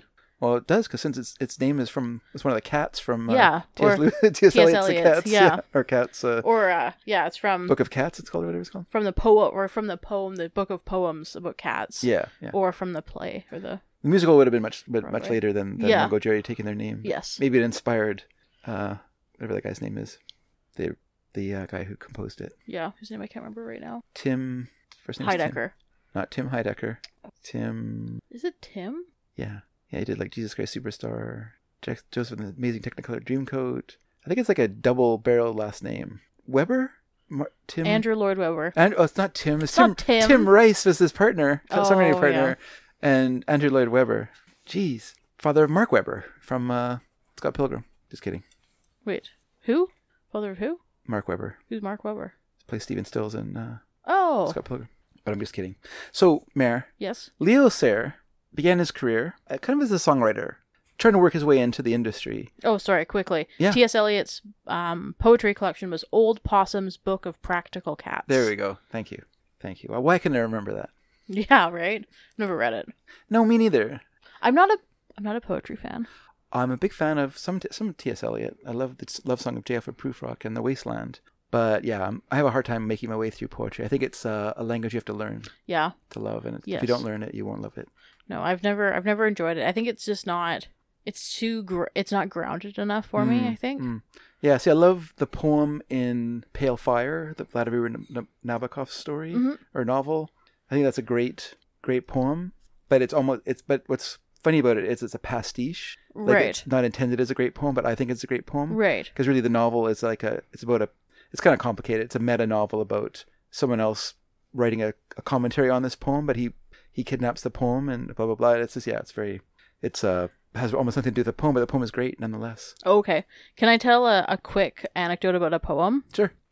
So at work one day, someone or one of the residents Yep. was like, "Oh, I wrote this poem," and she like gave it to concierge, and concierge was like, "Oh, okay," and like wrote it, like typed it up in the computer, and then emailed it to me and was like, "Joyce, the resident, wrote this poem, and Yeah. she wants you to put it in the newsletter." And I was like, "Okay," and I read it, and I was like, "This sounds so familiar." I was like, "Okay, whatever." And I was like, emailed it to my supervisor and was like, "Oh, like this, we can put this in the newsletter. It's from one of the residents." Put it in, I was looking at it, and I kept reading it and being like, sounds so familiar. Yeah. And it's the poem Trees by Joyce Kilmer, Okay. which came out in 1913. Yeah, that's pretty And it's common. it's a very well-known poem. I would say so. And I was like, and when I Googled it, because I just Googled like, I think 'cause, that like- I shall never see a poem as lovely as a tree. no, it was poems are made by fools like me, but only God can make a tree. Okay. That was the one. And I was like, because the other thing is she kind of skipped a couple of it's not a very long poem. Yeah. 2, 3, 4, 5, 6. It's like 6 Stanzas. stanzas. Yeah. And she skipped like 2 of them. Okay. But I think she was just like remembering it because Yeah. a couple of the words were different. Yeah. And yeah, and I found it when I was reading about it, and I was like, oh man, like this poem was kind of like derided for not being very good at the time. Yeah, and I yeah. mentioned that to my supervisor. I was like, oh, so it turns out that poem was not written by a resident. It's actually a pretty famous poem. Yeah. It was like famous for not being very good. And she was like, well, I did believe it was written by that resident, so yeah. I was like, yeah, like that's a pretty harsh critique of a poem. Yeah. This poem could have been written by a senile old woman. Yeah. Woman who constantly says she's a different age than she is. Yeah. We ended up keeping it in the newsletter as written by Joyce Kilmer, 1913, submitted by this resident. Okay. That's a good way to do it. Yeah. All right. So I was going to say about Leo Saramir. Oh, yeah, 'Cause yeah. you have to understand why I meant infamous. Right. Not this song. But the guy. Not even that he's like a terrible person or anything like that. It's just that, so he started as a songwriter, he and this other guy named David Courtney, who kind of discovered him performing and said, you know what, I'm going to be your manager and I'm going to, we're going to write together and we're going to give you a career. Right. And here's something that Leo Sayer did, something that was great though, Mary. When he was 18 years old, he was working as a bellboy in a hotel in London. And there was a huge fire. And he went in and rescued. He'd rescue all the animals. He rescued rescued all the guests Really? from the hotel. Yeah, Oh, cool. And was trapped himself, and was only able to get out by someone else. Him crossing across the alleyway into a building that was next door. Whoa! They helped him across so he could Sick. get out of the building. Yeah. That's pretty cool. So they started writing together, and almost right away they placed a song with Roger Daltrey called "Giving It All Away," which was a hit for Roger Daltrey. Cool. He was doing a solo album, and he wanted a song that was not written by Pete Townsend, and so he. Roger Daltrey of The Who? That's right. Yep. And so he had a solo hit with the song in 1973, and then the same year, I guess, in the strength of this song, Sayer was signed to Chrysalis Records, and As a writer? As a songwriter? No, as a performer. Oh, cool. And so he was then being kind of co-managed between David Courtney and this guy named Adam Faith, who was a former British rocker and teen idol. In the late 50s, he was, high up in the charts. And so now his first single failed to chart, but The Show Must Go On was a big hit in the UK. Unfortunately for Sayer, Three Dog Night covered the song in the States, and they had a big hit with it in the States. So I guess sort of unfair, unfortunately, but I mean, he still got the songwriting royalties for having a big hit. Yes, which what is not. What he didn't like, though, was that in his version, he says, "I won't let the show go on." Okay. Three Dog Night, being American, changed it to "I must let the show go on." Right. Because you cannot be negative in an American media, popular media, right? Right. Tell that to Charlie Kaufman. I Bringing said, it back around. I said popular media. Oh, right. I don't think we were talking about Charlie Kaufman on the show here. What? We were talking before That's the show not going to be on the started. show? No, it was that was a lot of talking yeah. before we even started the show. I guess that was before the show. Yeah. Well, Dad and I were talking about Charlie Kaufman before the show. If you want, I I forgot can. we weren't recording. No, now that you're saying it, I'm remembering that was before the show started. Yeah. Yeah. I don't know if I was even on mic for that. You were near Mike. I was near You mic. were near Mike for that. I don't think you were wearing your headphones yet. No, I wasn't. So Yeah. Bringing it back around by referring things that we weren't even on the show. bringing it back around, and I was talking about dinner yesterday. Having a dinner conversation yesterday. What's interesting, much of this song was recorded in Roger Daltrey's own studio called Barn Studios, which I imagine is in his barn on his property. And that's just a guess, a supposition based on the name of his Barn Studios. Right. And featured two members of Argent, Russ Ballard on guitar and Bob Henrit on drums. Mm-hmm. We've talked about Argent before, but have we played one of their songs or no? Oh, we did in our Christmas episodes with David M. Oh, We played okay. one of Argent's Christmas songs in that. So that does bring it around Right. back to Argent. There we go. That's the least related, even Yeah. though it's from 6 months ago or whatever. Huh. Um, No, more than that. 9 months. Okay. September now. Sure. It's just all relative. We established that at the beginning, Oh, that's true. Time is meaningless. and I don't count all the months. Also, this year's has been a decade.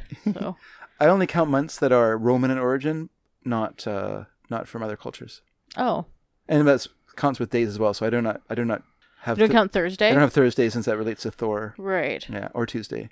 Who's Tuesday? Tuesday Weld, the actress, Was she not? Where's she from? Britain. Is that? Hmm? Is that not? What? It's not a Roman origin. Oh. Yeah. Okay.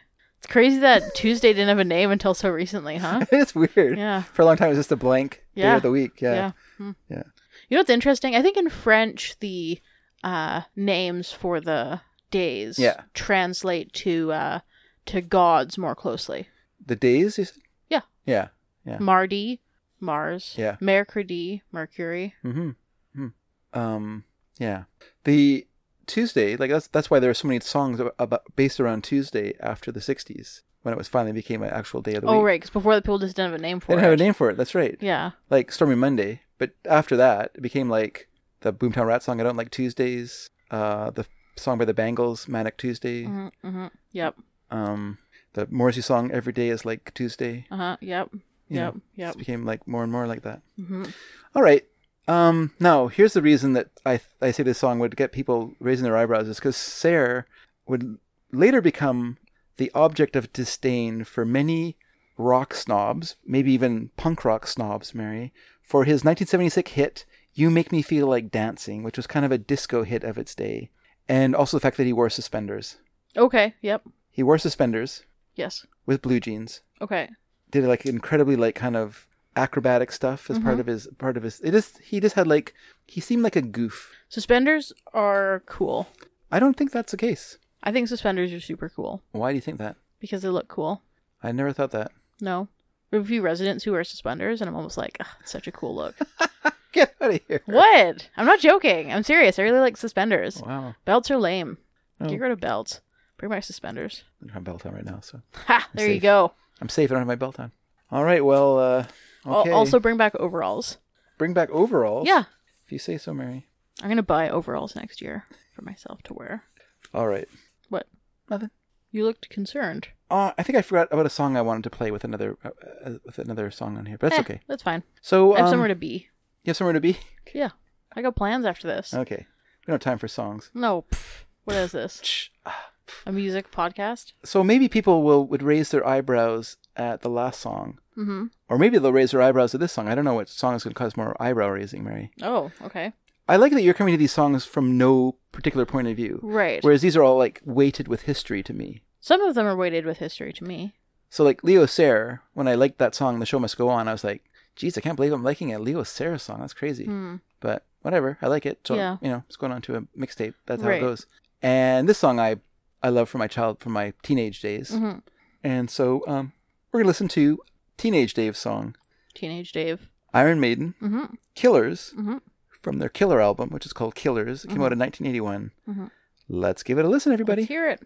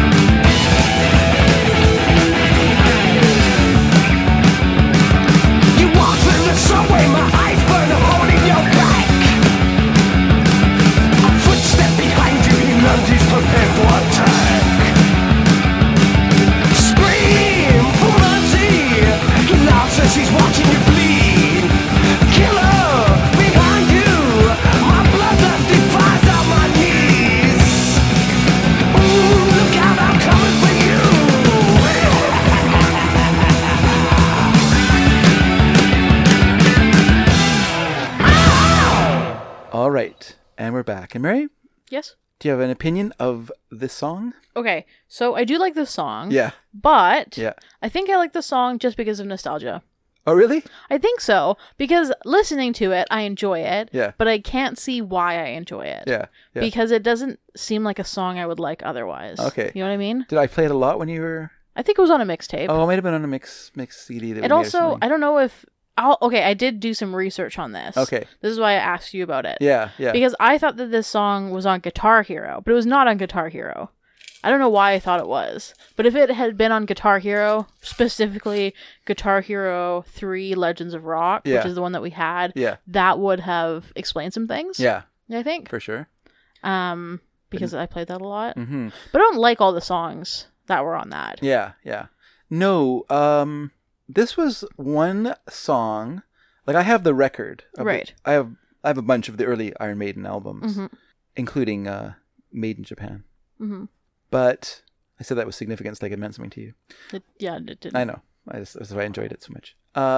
But the song Killers that I had for a long time, I actually got from LimeWire. Oh. It's one of the few songs I downloaded from LimeWire. Right. Because I wanted that song. Right. But I didn't have it in a digital form. Yeah. And I didn't really feel like going and buying Iron Maiden albums again. Because I already had bought them in the And you're an adult. 80s. And I'm not really a metal guy. You're like, I'm a dad now. Even then, I wasn't a super metal guy. I mean, I Yeah. did listen to metal because I had a friend who was super into metal. Right. So into metal music. Yeah. And I've also never liked metal music. yeah, it's not my favorite. There's some of it I like a lot. But I probably like most of like the stuff that these guys would have been listening to, like Deep Purple is, more my speed Right. than this. And I have to admit, I think I mentioned last time we were talking, I listened to like the first Black Sabbath album and I thought it was like just dull as ditch water. So I don't know. It just depends on it. I haven't, well, as I said, I haven't had a chance to listen to Paranoid yet, Right. which is kind of like has a bunch of hits on it. Mm-hmm. So that might change my mind, but Yeah. I did also have this song on my iPod.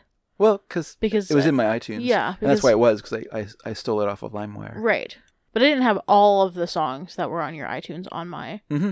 phone. So you must have liked this one. I must have, because I remember listening to it like in math class. Because it's all the counting in the song. Yeah. I was allowed to listen to stuff on my iPod because I got my work done. So yeah, I had a neighbor who was a year older than me, and he really got into Iron Maiden.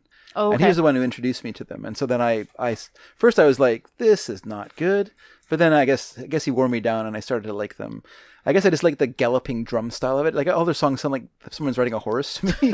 All the songs are just like doodle doodle doodle Yeah. doodle doodle doodle. That's all they run to the hills, doodle doodle doodle doodle, run for your life, doodle Yeah. doodle doodle doodle doodle. That's every song to me sounds like that. So I don't know if it was the particular drummer at that time, and when they changed drummers, I kind of lost interest because I did lose interest in the band Right. after Number of the Beast. But that also After could have been you me moving grew on. up. It could have been me growing up and realizing this was not going to get me girls. I don't know what I was thinking at the Right. time. Did anyone ever listen to metal thinking it was going to get them girls? I think they thought it was cool. I think so. I don't think they realized what it was really cool, what was cool about it really to them. Yeah. But, so with Killers, Mare, Yep. Iron Maiden had almost reached a stable lineup for the first time since the band's formation in 1975. And sorry, what Almost. year was this? 81? This is 81, yeah. Okay, so 6 years. Yeah. So only bassist and founder and principal songwriter Steve Harris has been in the band since the start. Is it still? It's not still. They're still around, yeah. Wow.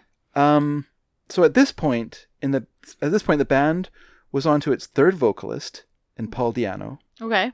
its fourth drummer in Clive Burr, Okay. who would only last one more album, which was made after Number of the Beast. He was replaced by a guy named Nico McBrain, and yes, Okay. I think that's his real name. And then guitarist Adrian Smith made his first appearance on this album, and he was the band's fifth guitarist, Wow. besides Dave Murray, who had. And then Smith would leave the band for a period in the 90s. So only Steve Harris. And sorry, what is he? What's his Sorry, guitarist? Steve Harris? He's a bass player. Bass player. Okay. Yeah. Which is weird. Like, you don't always associate a bass player with a band Yes. leader. No, but totally. he's definitely the driving force Right. of this band. He's Is the he one. songwriter? He writes songs. Okay. He is in charge of the band. Like, he is the one he is the driving, he's the motor Right. of Iron Maiden. And you stay or go on his say. And so, I wonder. Hmm? I wonder if he's difficult. yes, I would say that's the Yeah, case. Yeah, he's okay. very controlling.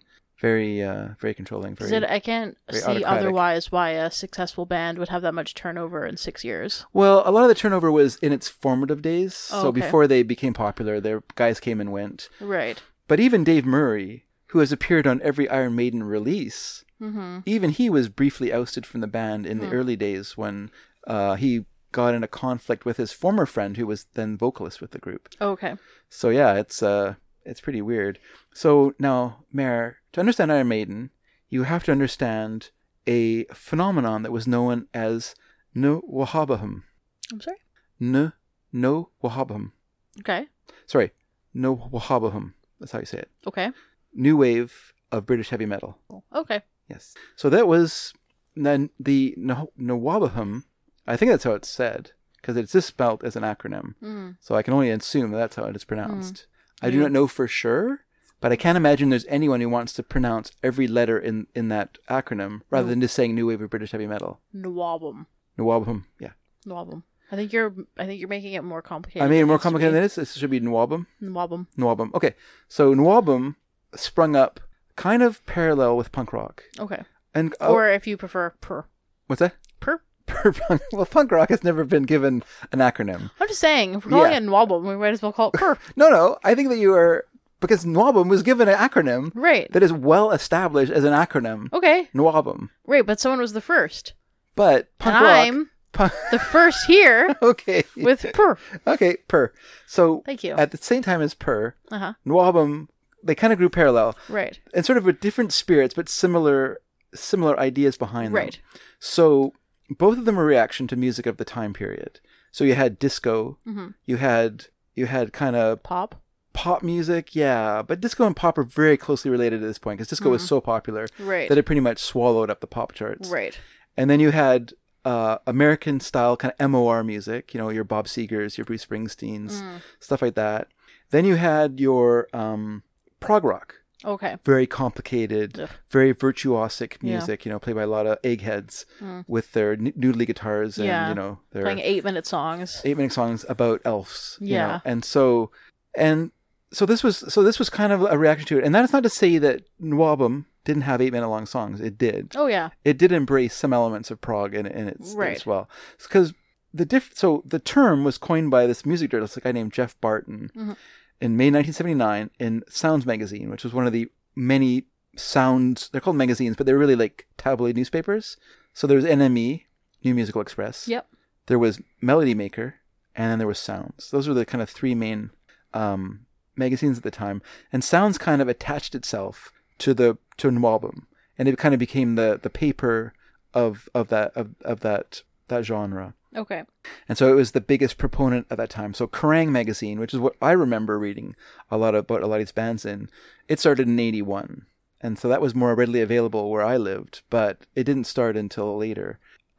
So yeah, like punk, Nawabum Nawabum. was kind of started as an underground movement that sprung up amongst teenagers who were unhappy with music trends and wanted to strip back rock to its roots. Now, unlike punk rock, which drew inspiration from like 60s garage rock and reggae and eschewed virtuosity in favor of feel and emotional content, Nawabum was kind of drew on early British heavy metal, sort of like Black Sabbath, Led Zeppelin, and Deep Purple would have been sort of touchstones. Uriah Heep to a degree, Judas Priest for sure. They're kind of on the cusp of Nawabum, but not quite. They're a little older than that. So they highlight, but instead of eschewing the virtuosos like punk rock did in favor of short, sharp shocks, Nawabum wanted to have the virtuosos. So it just wanted it faster and more excited. Right. And so that's what it did. So basically, although 1,000 bands approximately, popped up in the wake of the popularity of Nawabum, only a few survived into the 80s, Mare. So in the 80s, musical taste changed, so the 80s music became more popular. MTV came in and kind of changed how, so some bands, like some heavy metal, Mary, I know it's hard to believe, but some of it is goofy. What? I know it's hard to believe, but singing, like a lot of them kind of took a page from Led Zeppelin and sang about dragons and sort of Lord of the Rings style things. Wait, hold on. So you're saying these guys? Yeah. Like this album that has like a skeleton soldier on the front of it? Killers? Yeah. It doesn't have a skeleton soldier, but okay, go on. What? It's just a guy. It's just a skeleton in the street, like a He's street like light. a soldier. I must be misinterpreting it. You might have had the wrong album because Eddie appears on all their albums. That's the name of that character is Eddie. Does he? Yeah. Oh. He is their mascot. When I saw them play live on the Number of the Beast tour in 1984, he came out on stage, Mary, and blindly, kind of fumbled around on the stage amongst the band members, then left the stage again. I did not get to see Paul Di'Anno sing with Iron Maiden, though, unfortunately. I had to see Bruce Dickinson, his replacement. Oh, yeah, he's in like a city. Yeah, it's just like a street scene with him kind of looking at us. Is he holding a knife? He's holding an axe. Oh, an axe, with that's blood right. on Yeah, it. yeah. And it looks like there's someone pulling on his shirt. It's very much in the mode of well, I just remember like when I went to high school, there were so many student paintings around the school that drew from that kind of stuff as inspiration. There are like so many like demons and devils. Well, it reminds me of kind of like Dungeons and Dragons. Oh, it was everything. Style, like. But it was so or, weird. Like, It's on the walls of your high school. Yeah. That is like weird. It just felt weird. Like you walk into your high school your first day, and there's like this big giant painting, like literally 4 by 8 foot painting of a demon hanging in the hallway. Yeah. Let's be fair. At Brookswood Secondary School, where I went, we had an area of the school called the Dungeon. Yeah. And it was like the hallway that had like the shop area in it. Okay. And there was like little demon guys painted on all the walls. Sure. But they're more like cartoony. Yeah. I think. No, this was more like dramatic, like kind of like Eddie there, like painted in this very hyper realistic or attempted hyper realistic style with a lot of veins and muscles, and all that kind of stuff. Yeah. There's a very good episode of Phineas and Ferb, which I know I reference a lot, but it's a really good show. Yeah. And it's it's like they're like 22-minute long episodes as opposed to 2 like 11-minute stories. Yeah. And the whole thing is it's like medieval times. Okay. And they're all doing things, but at the very end of the episode it's like a big battle, and it has like a song that's supposed to be like a metal song over it, and doesn't ever sound very metal, but okay. And it's like narrating what's going on. It's very funny. I have a fun record. It's part of the Wayfaring Strangers series. Okay. But it's called Warfaring Strangers. Right. And it's a bunch of metal bands from the early 70s that were just not, like were recorded by, funded by parents and other people who put money up for these albums that were recorded as one-offs or self-done. Right. It's kind of cool just, hear these albums done by these fans of the metal of the time, which then morphed into the metal of this time that we're talking about. And so, yeah. So really only Iron Maiden and Def Leppard came out of this scene with any kind of huge success. And I think Iron Maiden stayed truer to the roots of British heavy metal than Def Leppard did. Def Leppard took a very pop turn in the 80s. And then other bands from that time period, like Motorhead, would have been considered a part of that, even though the players in Motorhead were very old compared to the other people in the scene. Okay. Like Lemmy had been playing he was in like the Rockin' Vickers and stuff like that in the 60s, and in Hawkwind before he joined Motorhead. So yeah, but it's very influential. Like a lot of, I think along with hardcore punk, the new wave or new album was responsible for like thrash metal and other extreme metal subgenres from that time period. That birthed bands like Metallica or Megadeth and Pantera and all that stuff. So yeah, I think I mentioned it or hinted at it, but I did not mention that this was Paul Di'Anno's last album as the vocalist with the group. He would be replaced by Bruce Dickinson on the next album. And band lore, i.e. Steve Harris, has said that Di'Anno's increasing reliance on alcohol and cocaine started to affect his stage performance, and that was the reason he was moved on from the band. Okay. And Di'Anno has not denied that he was using, but he said those guys are so boring, you had to use in order to make it bearable. But he also has said that more of the conflict between him and Harris stemmed from Harris's dominance in songwriting, and that he wouldn't let anyone else, put songs have say in songwriting. But this song, Killers, is a co-write between Steve Harris and Paul Di'Anno. Oh, okay. And I have to say that I think that, as a Iron Maiden connoisseur, which I am, of course, I would say that I much prefer Paul Di'Anno's singing style to Bruce Dickinson's kind of more helium style. And, I just find that. And then the band took a turn after Number of the Beast, which I still think is a very good album. I think the next album was Peace of Mind, and I didn't like that album at all. I kind of like jumped off the bandwagon at that point and went my own way. But up to the Number of the Beast, I was like a big proponent of Iron Maiden. And then I cut my hair and joined the enemy. Okay, let's do another song, Mare. Okay, what's our next song? This song is Morrissey. The song is a cover. It's called East West. And it came from his CD single Ouija Board that came out in 1989. This is one of the B-sides to the single. So let's give it a listen, everyone. This is East West. All right, let's hear it.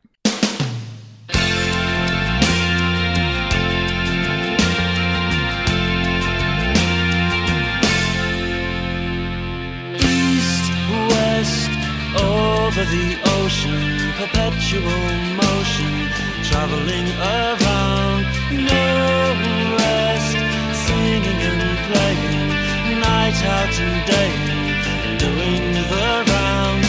What a great life this must seem. Swell joints, everything classy, nothing is tacky, only the best. Lush girls, ogle and dying, sighing and crying, this is success. What a great life this must seem. But when I hear your voice singing out, the bells of home are ringing out, and I feel all alone, and I think of my home. Cold times, a wind through the houses, the bleakness arouses a longing to leave. Time flew, I wanted to see you, somehow I could not do because of success. What a strange life this can be. But when I hear your voice singing out, the bells of home are ringing out, and I feel all alone.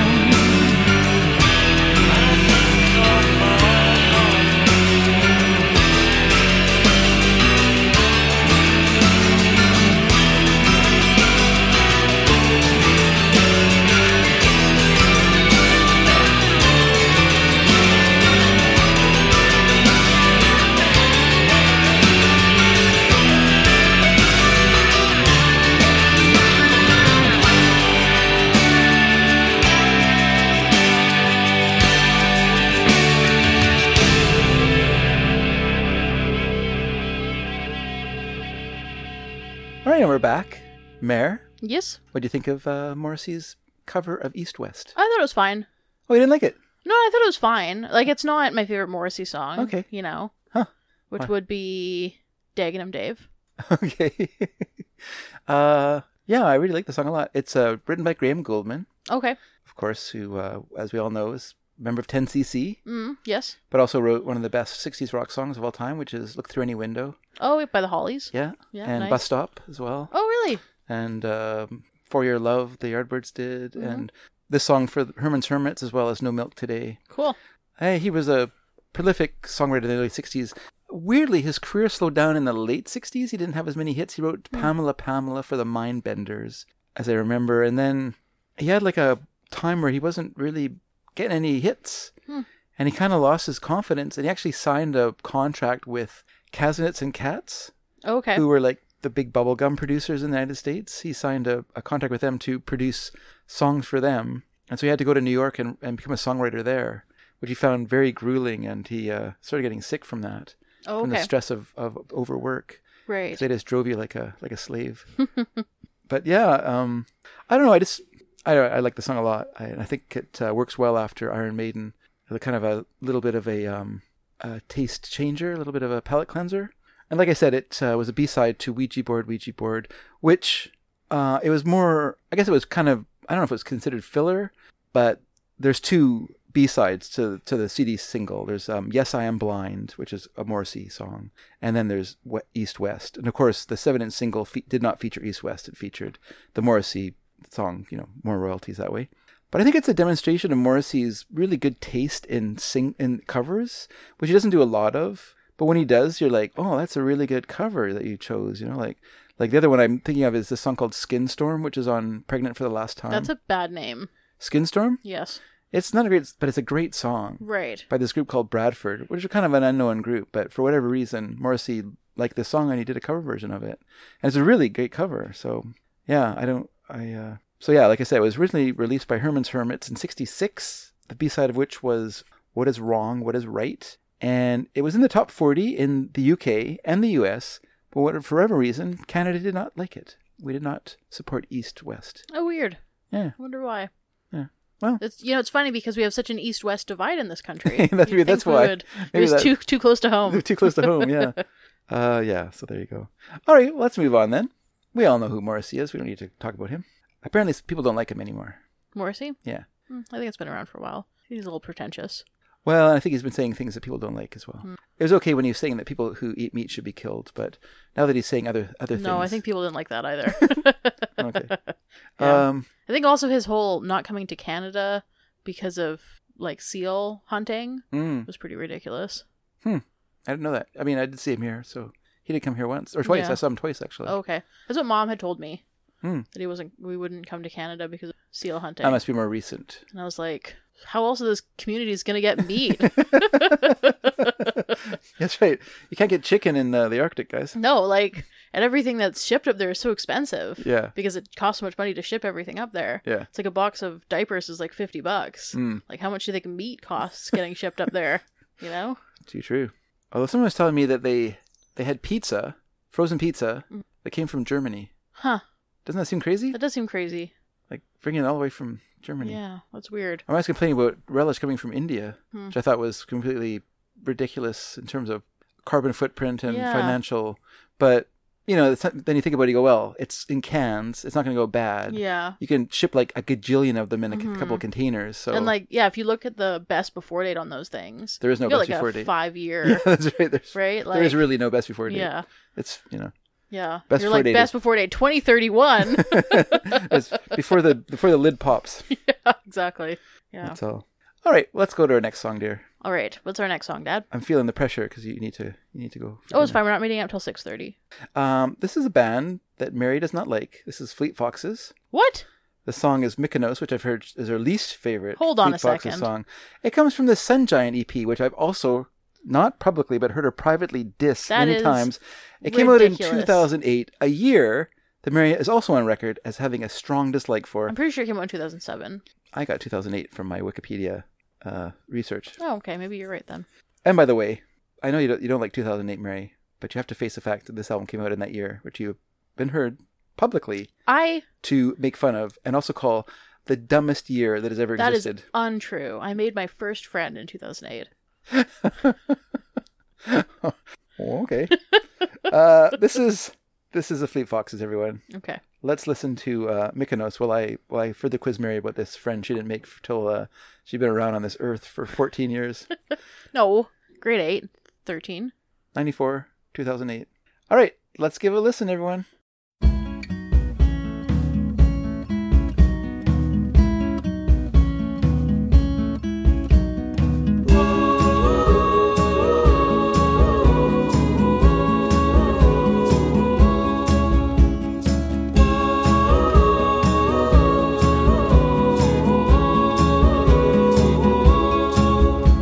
The door slammed loud and rose up a cloud of dust on a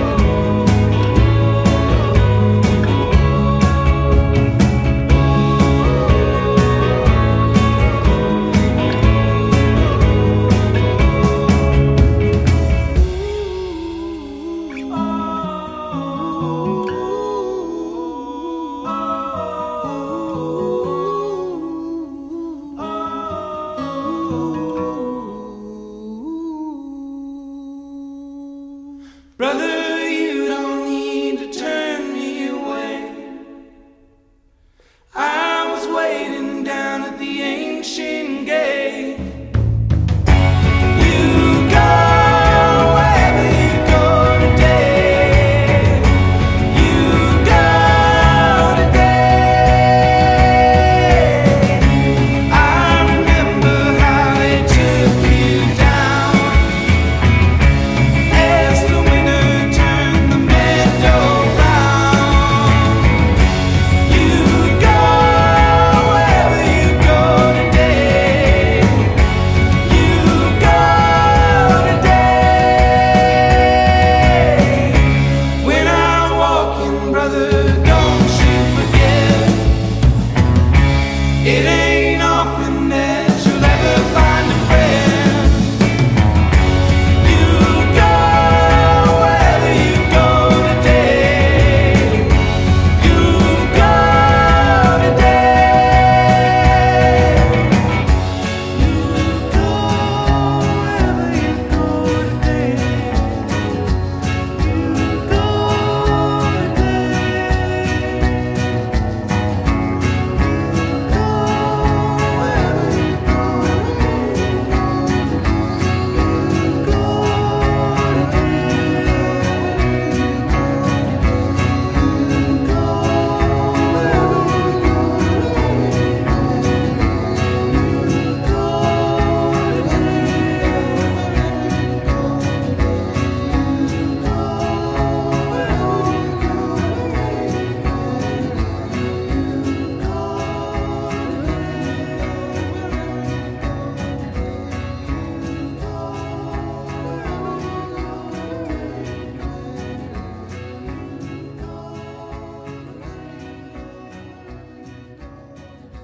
And we're back. Mary. Now, I'm not going to ask your opinion on this song. Group, I know you don't like them. I'm just going to tell you about Fleet Foxes. Dear. Okay, hold on a second. Yes. I played this song by Fleet Foxes. I don't think so. I did. Oh, I don't think so, I dear. did. You are well on record as saying Fleet Foxes, patooey. No, Fleet Foxes, I love. They're a fantastic band. I really, really like them. Yeah. And I played this song already. I know. And also, Uh-huh. Dad. Yeah. This is probably like one of my favorite songs of all time. Wow. I really like the song. It'd probably be in my top 10 songs of all time. I remember one time picking you up at Trinity Western University, which is our local Christian university. One of our local Christian universities. One of our local Christian... Wait, is there another one? Bible College? Is that Columbia Bible College. Okay. The one which... Did I tell The you this? bad CBC. Did I tell you that story about... I was talking to someone at work and she was saying that her husband was going to CBC for school. Okay. And I was like, what? Trying to figure out, why is he going to School radio? for Columbia Broadcasting Corporation? Like, that's not... Or the Canada Broadcasting Canadian Corporation? Broadcasting Like, Corporation. why... How do you go to school there? You go to school at a Maybe university. he's interning. Is he And interning? studying like journalism or communications. Was he and then- interning at it, though? No, he was going to Columbia Bible College. But But I was like, What a why surprise. would you think CBC was the first thing I would think of when you said, like, why do you think Columbia Bible College would be the first CBC I would think of? You're in the wrong municipality. Yeah, although I did find out later that she was American. Ah, So, she had no idea about CBC. probably not. Yeah, I know you like Fleet Fox. But anyway, I was going to say I was there to pick you up because you were volunteering with some sort of English ESL course or whatever. Yes. And while I was there, the song came up through the radio they were playing in the university. Oh. And I was like, Fleet Foxes, Mykonos. That's crazy. But Well- it sounded so great there. It was Yeah. like so refreshing to hear it. Yeah. But you know, when I was in grade 12, Yeah. the only person I'd ever met before who really liked Sufjan Stevens and Fleet Foxes and that kind of music Yeah. was a girl who got married the next year and was very Christian. So I think that it sort of became a bit more mainstream there Well, earlier. maybe it became acceptable in Christian circles because they And felt there was some... Because Robin Pecknold is actually... I remember reading an interview with him when Fleet Foxes first came above ground. Mm-hmm. I remember reading a Mojo magazine and he was talking about how he was really influenced by this religious cult. The Mennonites. No, not Mennonites, but they put Oh. out this album and he really liked it and it really kind of influenced his writing and their harmonies and stuff like that as Oh, a okay, group. cool.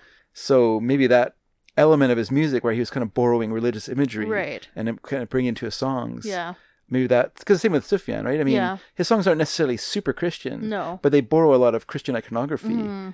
And so that probably makes it acceptable. The same way that I had friends when I grew up who like went to church every night and twice on Sundays, had to burn all of their records when Yeah. their mums turned like Found out about them. their mums got divorced and they went to a particular path. This is two separate families, not a family with gay moms. Yeah, this was two separate families, but Yeah. both these guys had this experience.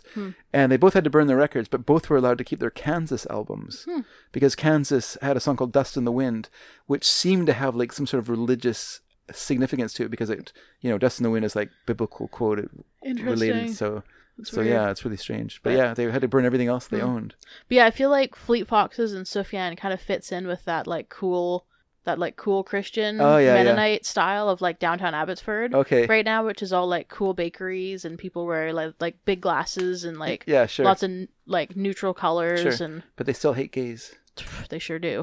But they look like hipsters when they do it. Yeah, that's right. So It's cool. yeah, They're cool. So They're cool homophobes. yeah, it makes me feel okay to shop there because it's so cute and they look like hipsters. But yeah, Yeah, it's unfortunate. it is. It is. It's unfortunate. Not all of them are like that. Let's be of fair. course. There are liberal Mennonites who I'm sure there are. are they're working in the fields trying to spread the word. Yes. Keep it up, fellas Yeah. and fellettes. Yes. Fellettes? I don't know. That doesn't sound so good, does it? No, it It sounded doesn't. good until I said it. It sounded good in your brain.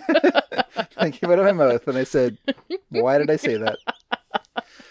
Mary, did you know the Fleet Foxes are from Seattle? Yeah, I think so. Did you know they were formed by two high school friends? Probably. I think I did all the same research you did when I talked about this song. One's name was Robin Pecknold. Uh-huh. The other's name was Skylar Scalesett. Oh, yeah. And Skylar Scalesett, you know what he tells me? He tells me he's from Seattle. And that's because he has a Scandinavian name. And they have a huge Scandinavian population in Seattle. Is his name Skylar spelled traditionally or spelled like Skylar? Like It's S- spelled not traditionally. Okay. It's not Schuyler. Right. It is Skyler. SKYLER. So people will not say Schuler for the Yes. rest of his life, which you can't blame him. No, that's fair. Like the Dutch spelling of it or Yeah, the it's European spelling is not It's always complicated. Yeah, it's complicated. Yeah. And Say it means scholar. and maybe Skylar spelled that way is the Dutch way, and maybe this is the Scandinavian way. Right, maybe. That's a possibility. Possible. I don't know. I don't know everything about everything. Yeah. Just pretend that I do. Although I am pretty sure that SKY Yeah. is the Anglicization. Anglicization. That means we turned it into an Anglican religious Yep. thing. Yeah. Oh, mighty Skylar. Peace be with you, Skylar. So, yeah, because, there's Ballard right beside Seattle. It's pretty much like, in its day, was all Scandinavian. Oh, yeah. If you weren't Scandinavian, you were sent to the border of the The town. that town and sent on your merry way. Right. But yeah, so there's a big, because of fishing Yes. and also because of climate. Right. It's very reminiscent of their former home in a subarctic climate. Makes sense. So it said Seattle, woo. Yeah, so I guess they basically did that thing that's weird to me, where they decided at a young age they're going to take on particular roles. So Robin Pecknold became singer-songwriter, and then Scalesett became lead guitar player. Okay. And that's how they decided. They decided, I'm going to be that, and you're going to be that. Oh. It's weird. Then you're like, okay, I guess I have to become a songwriter? Oh, yeah. I guess the more logical way to do that is to be like, I'm good at this and you're good at that. Yeah, yeah. Rather than being like, this is what I'm going to do. Yeah. You can do the other thing. It's true. So basically, they're the core of Fleet Foxes. Everyone else can come and go, Right. and everyone else has come and gone. Yes. But they are Fleet Foxes. Originally named the Pineapples. Cool. Fleet Foxes is better. But apparently there was another Pineapples in Okay. Seattle. Yeah. So there's a bit of a Kerfuffle? bit of a fruit fight. Bit of a kerfuffle. A fruit fight? Yeah. Over the name of the... Or Yeah, a food fight. Yeah, that would have been better. It would have been better. Well, I'm just doing terrible here with my fillets and fruit fights. I'm getting tired. My brain is giving up. Yeah, well, you only got, 2 hours of sleep last night? No. 5. It's not enough. 5.5 maybe. It's not enough. It's good. Nope. You need to sleep more. Um, So my new campaign, make Dad sleep more. so Fleet Foxes was chosen by Robin Pecknold because he thought it sounded like a weird English activity like fox hunting. Yeah. But I also think it's I like... yeah, I it's also like- evocative Yeah, it is. of like an old English folk or something like that. That's what you kind of I think think about. it fits their sound better than the pineapples. And I Yes, like the it alliteration. does. Because pineapples makes me sound like they would be... Tropical in sound. Yeah. Doing a lot of like mamba and stuff. Yeah, or even... Playing the ukulele. Yeah, or some, like, what's that called? Like, Bongos. Nope. Like yacht rock. Oh, yacht rock. Yeah. Pineapples and yacht rock. Okay. Yeah. Either one of those seems more pineapples. Yeah. That's very not Fleet Foxes. So they're playing around town, Mm-hmm. and they're kind of 60s inspired. Like they're very, very Beach Boys influenced, mostly from the Smile era, which is a very weird era of the Beach Boys to be influenced by, but they are. If Why? you listen to their first album, it's because it wasn't really a successful. You have to really kind of search out Smile songs. Right. Like you kind of got to be like. But I mean, like, a music crate. You have to be kind of a music nerd to Yeah. like, figure that stuff out. It's one thing to like Pet Sounds. That's like musical. That's like musical. What do you want to call it? Tastemaker or whatever. You're like Right. you're pretty musically knowledgeable. right. But to be into Smile, Yeah. that's music nerd. You're just like you've fallen right off the wagon. You're not. Right. You've lost coolness. You're just Oh. like right down there in the ditch with Oh.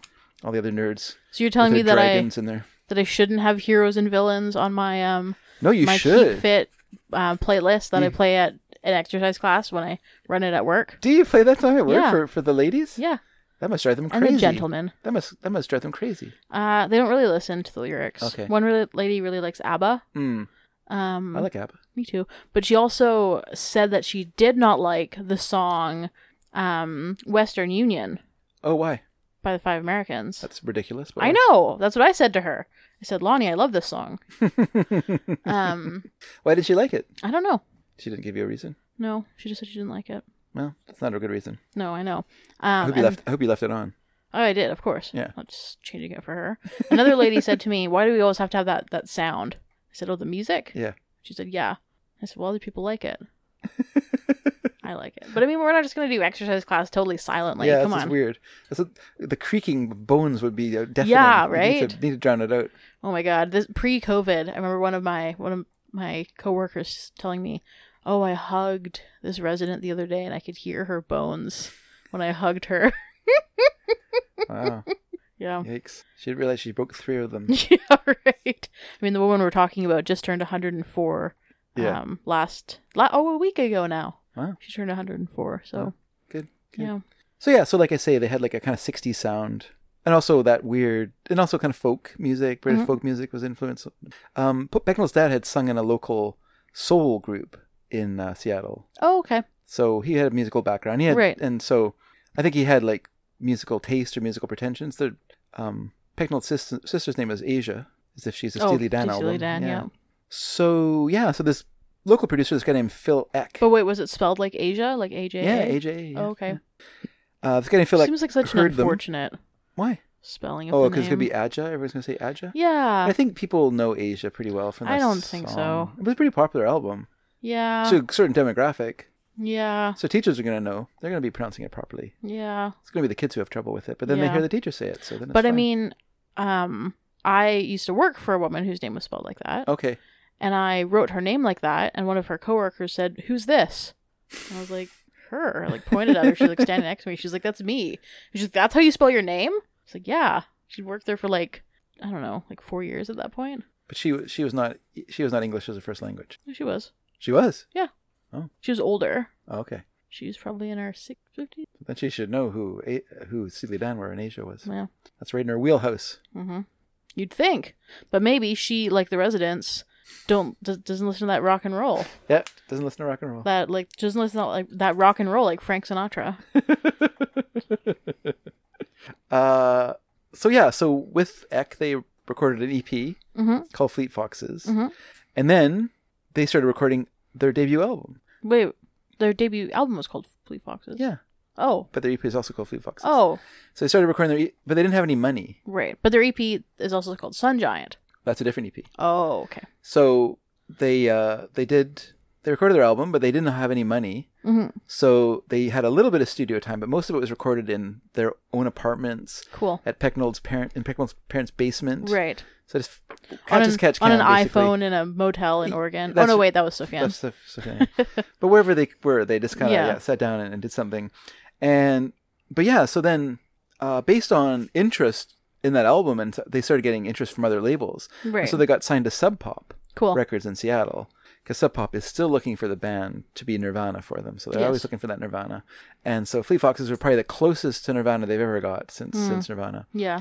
Unfortunately, they didn't know that Robert Pecknold would not stay the course and would kind of like wither and wander in his Right. interest and his and his what's what I'm looking for? His commitment to being in a band. Right. So they got some money from the label, so they decided they're going to do an EP as a tour souvenir because they're going to go on a big tour, kind of with the release of the album. They're going to be having a tour, so they wanted to have some stuff to sell at the show. So they got this. They got Sungiant EP. So that came out actually before their first album came out, the Sungiant EP.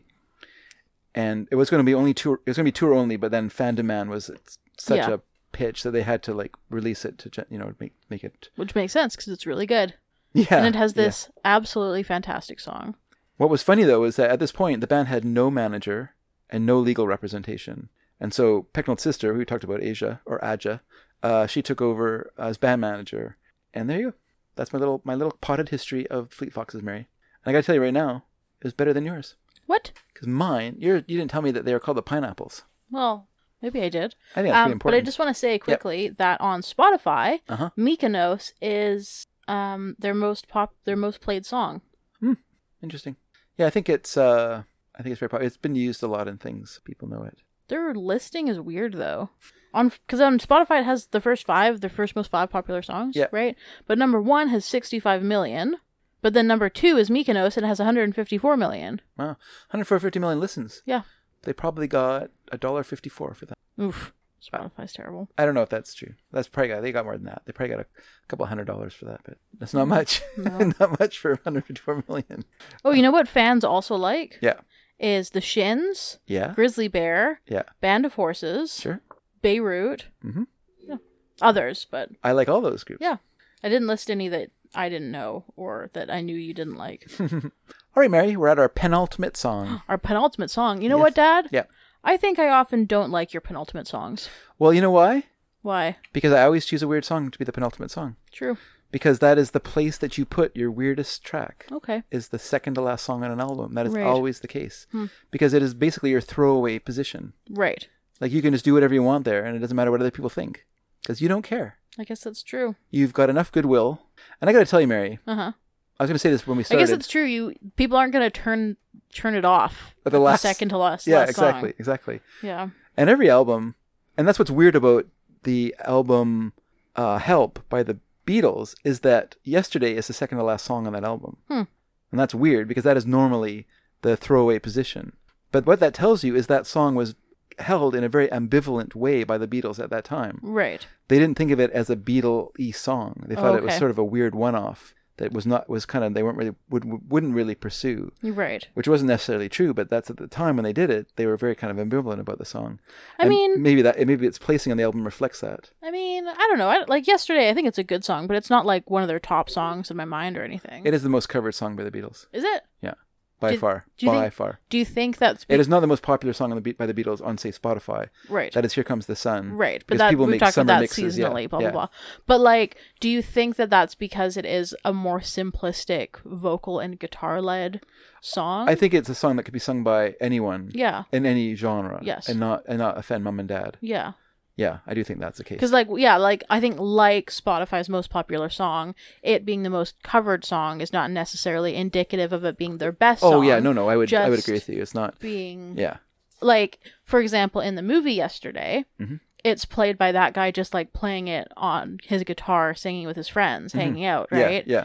Which, it, like, worked in that scenario because it's just, like, playing guitar and singing, right? Like, you don't have other stuff you have to do. It's kind of a throwaway, Yeah. So like I can understand them putting it in that spot. Okay. And I wonder if without the song without the movie Yesterday, people would know it as much, you know? Well, I think it's pretty well known. I think I just can't imagine the Beatles being unknown. Well, known, but a lot of their songs are unknown. Yeah. You know, like if you said to someone, "Do you like the song Maxwell Silver Hammer?" They would say, "What?" That's a pretty extreme example. Yeah. It's a pretty extreme example. That's what I'm saying. But if they said Octopus's Garden, they go, "Oh yeah, I saw that in Sesame Street." Would they? Maybe, I don't know.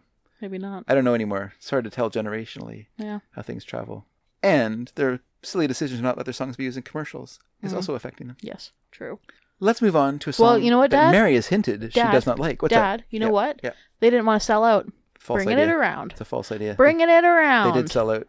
They did sell out, and they sold out with full knowledge when they started their careers. They sold out with the fullest of knowledge. And John Lennon was very upset with Brian Epstein that he did not sell out better for them. Right.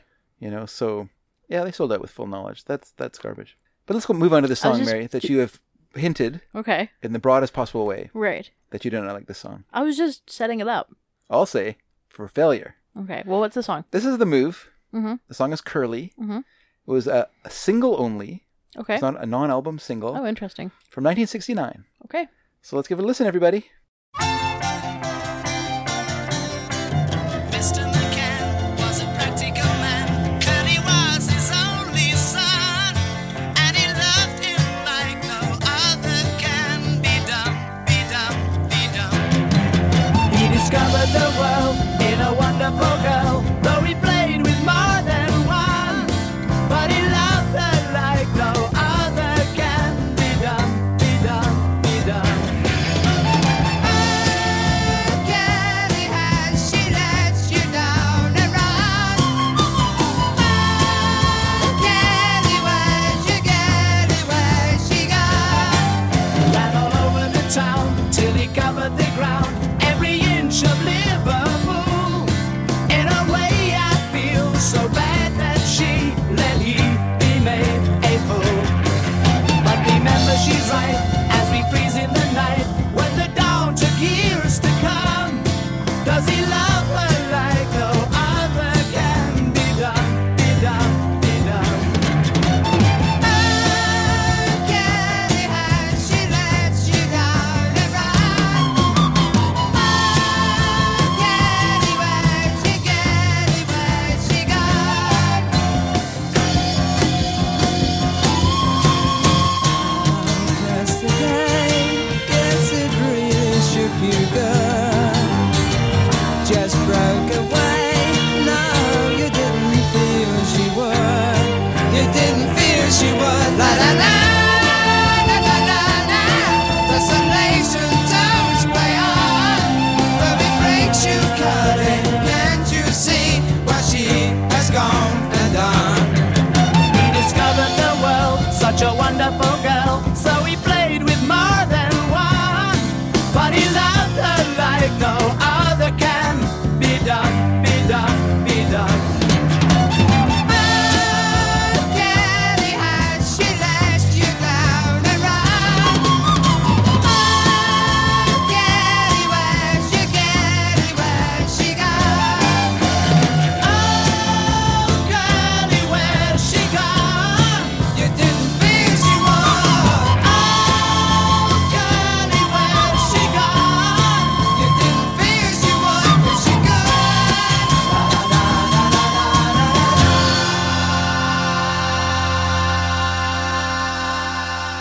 And we're back. And folks, while we were away listening to the song, Mary actually told me she loved this song. Thought it was great. And she doesn't want to speak about it right now. I do want to speak about it. No, don't change your mind now, Mary. No, I do actually want to. Don't change your mind. I have some now. things I would like to say about Okay, the song. you can say your things about the song. I would like to say Yeah. that this song Yeah. really turned me around. Why? Because when it started out, I didn't like it. And then I liked it by the end. Oh, really? By the middle, I liked it, actually. Oh, why? Why? I didn't like the flute at first. The recorder, yeah. Or the recorder. Yeah. But yeah, by the middle, I was humming along and like nodding my head. It's a really catchy song. It is very catchy. It's fun. Yeah. Yeah. I'm glad you liked it. That's good to hear. I was just saying, I often don't like the penultimate songs. Yeah. But this week, I liked it. That's great. great. What I was trying to say. That's a great setup. Thanks for turning it around on me. Yeah, you're welcome. That's fantastic. Well, I'm really pleased that you liked it. 'Cause Good. I do like the song a lot. Yeah, which it's is why good. it's on this. Yes, makes sense. And I was really getting into a particular style of music at this time that I didn't really knew existed. Which was?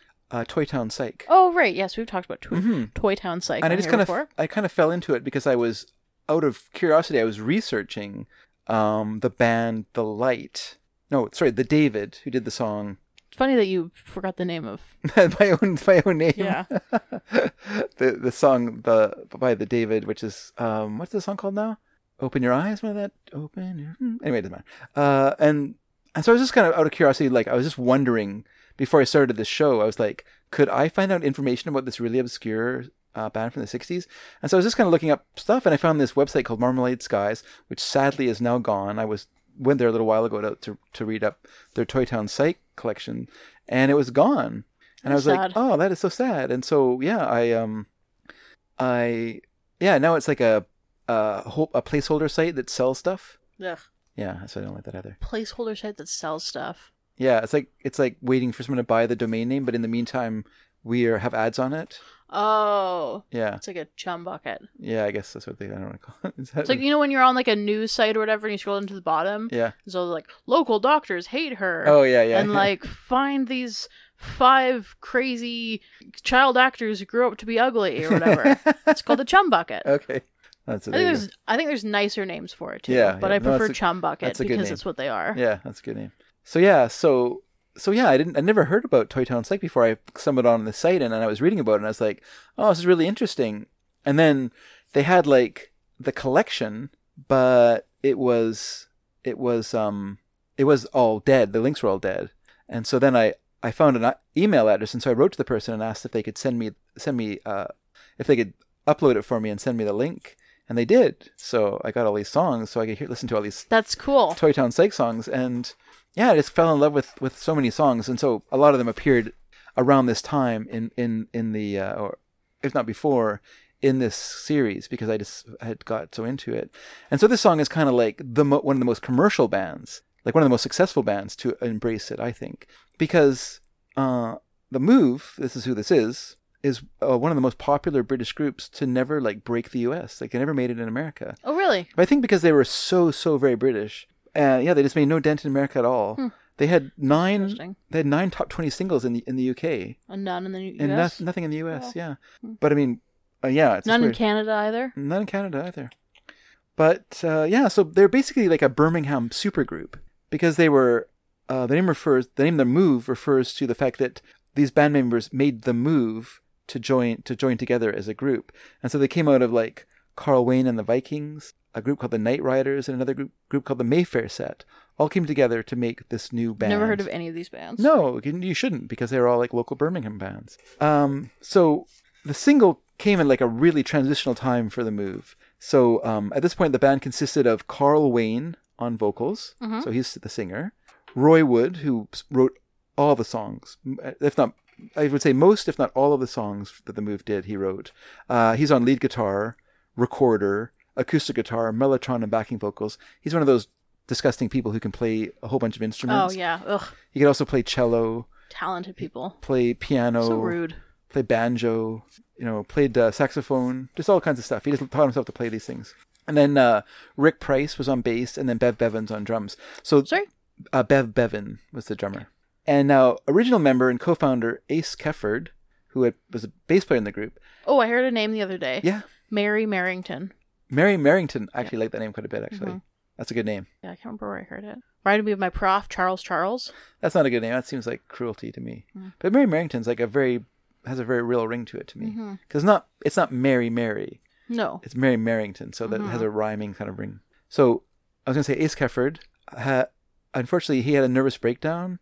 Oh. That he was later diagnosed with bipolar disorder, but of course this would have been undiagnosed in the 60s. Right. So, he just had this incredible, they were touring all the time, and then he was taking LSD, and he just had like a breakdown, and he started having panic attacks. So he left the group in 1968, and the original guitarist, Trevor Burton, then moved to bass. And so, but he left before the recording of Curly because he was so unhappy with this turn that the band's songs were taking into this very poppy material, which is weird to me because all of their songs to this point sound poppy to me. Right. Like, I don't care if you listen to Fire Brigade, I Can Hear the Grass Grow, Blackberry Way, they all sound poppy. Like, they're not like hard rock songs. It's so weird. It's the same reason that the original bass player left the Kinks. Peter, whatever his name was, he left the Kinks because he found the music was too poppy and he thought it was boring to play. And so he left. Interesting. And you're like, well, I guess it was less rocky than like the first 3 singles you did, but by the time you were doing like Face to Face, the songs all sounded like this. There's no difference between these songs. Like, anyway, whatever. I can't argue with the guy. He's dead. So yeah, he left, and then he like I say, he was unhappy. So Rick Price replaced him. And then Burton went on to work in like blues groups, which sounds like a terrible idea to me. And then this was the last song also to feature Carl Wayne on vocals. He also left the group after this single because he was moving in a more middle of the road direction. Like he was more interested in like pursuing a career in cabaret singing, like in England, which is a bit different. It's kind of like clubs, like let's say nightclub singing. Right. Lounge singing. In lounge singing, in opposition to what Roy Wood wanted to do, which was to move into a more progressive rock direction and kind of stretch out more, which I can see why Carl Wing went like that. He didn't play an instrument. So as a singer, you know, when the band's playing like a 7-minute long solo stuff, what are you doing? Like just thumping a tambourine against your side, or leaving the stage. So, and then Roy Wood was also devising the idea of ELO at this point, the Electric Light Orchestra, which is the group he co-founded with Jeff Lynne during the time of the move. And so, So like I say, the single was inspired by the light psychedelic style of the late 60s that was subsequently named Toy Town Psych. Obviously, kind of like Sunshine Pop. It wasn't called that at the time. It was just given the name by fans later on. And so heavily influenced by the Beatles, which you can hear in like the recorder in this song, which of course The Fool on the Hill uses the recorder in its sound. And then Mark Wirtz's excerpt from A Teenage Opera, which was like a huge hit at the time and really influenced a lot of the subject matter of Toy Town Psych, which is ordinary people with their ordinary jobs and their ordinary lives, a lot of ordinary stuff, people like gardeners and newspaper salesmen and business people and park custodians and zookeepers. All this stuff became a songwriter fodder. Right.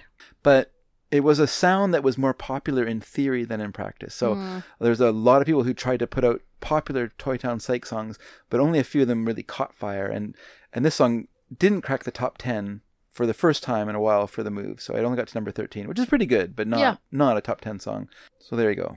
That's the move, Mary. I'm glad you like the song, though. Yeah, it's a fun song. I think it's very good. And yeah, I can see why like the recorder would seem annoying at first, but then you realize how it fits into the song as it goes on. Yeah. Yeah. And it's kind of double tracked as well, so there's a few recorder things going on. Yeah, it's very good. Okay, let's go to our final song, everybody. We're going to end with Beck. From his album Mutations, which came out in 1998. This song is called Diamond Bollocks. Here we go.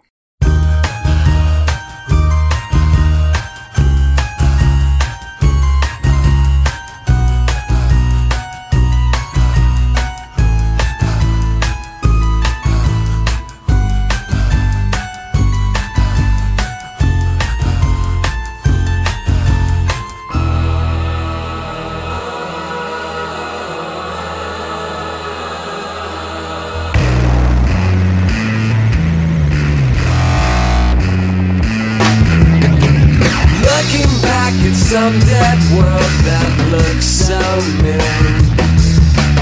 Offices and fountains that they name for you. Dazzlements of accidents rejoice their doom. Every carry spinning round the golden news.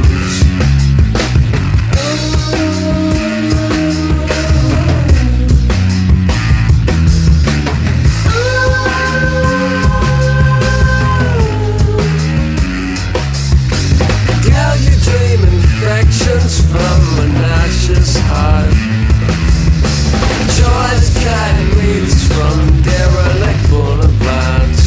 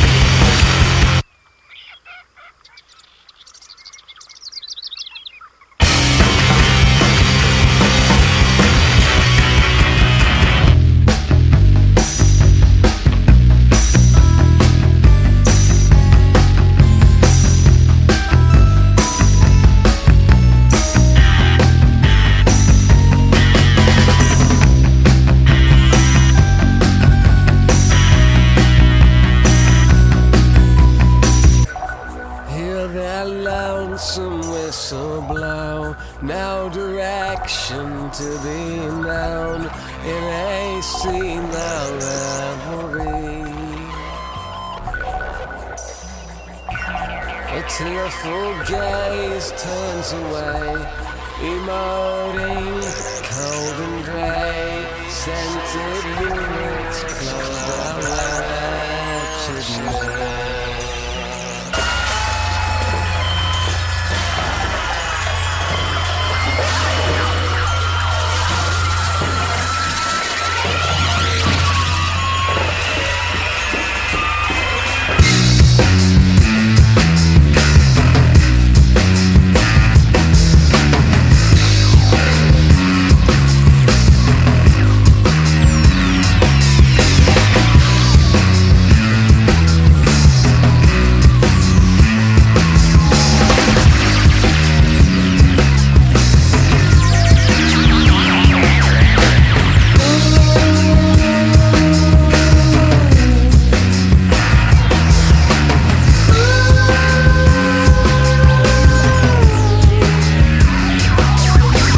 Looking back at some dead world that looks so new.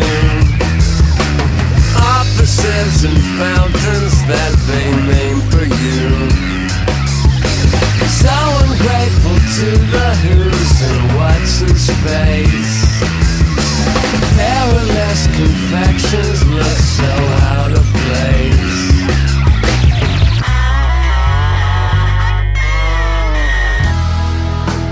Looking back at some dead world that looks so new. Looking back at some dead world that looks so new. Looking back at some dead world that looks so new. Looking back at some dead world that looks so new.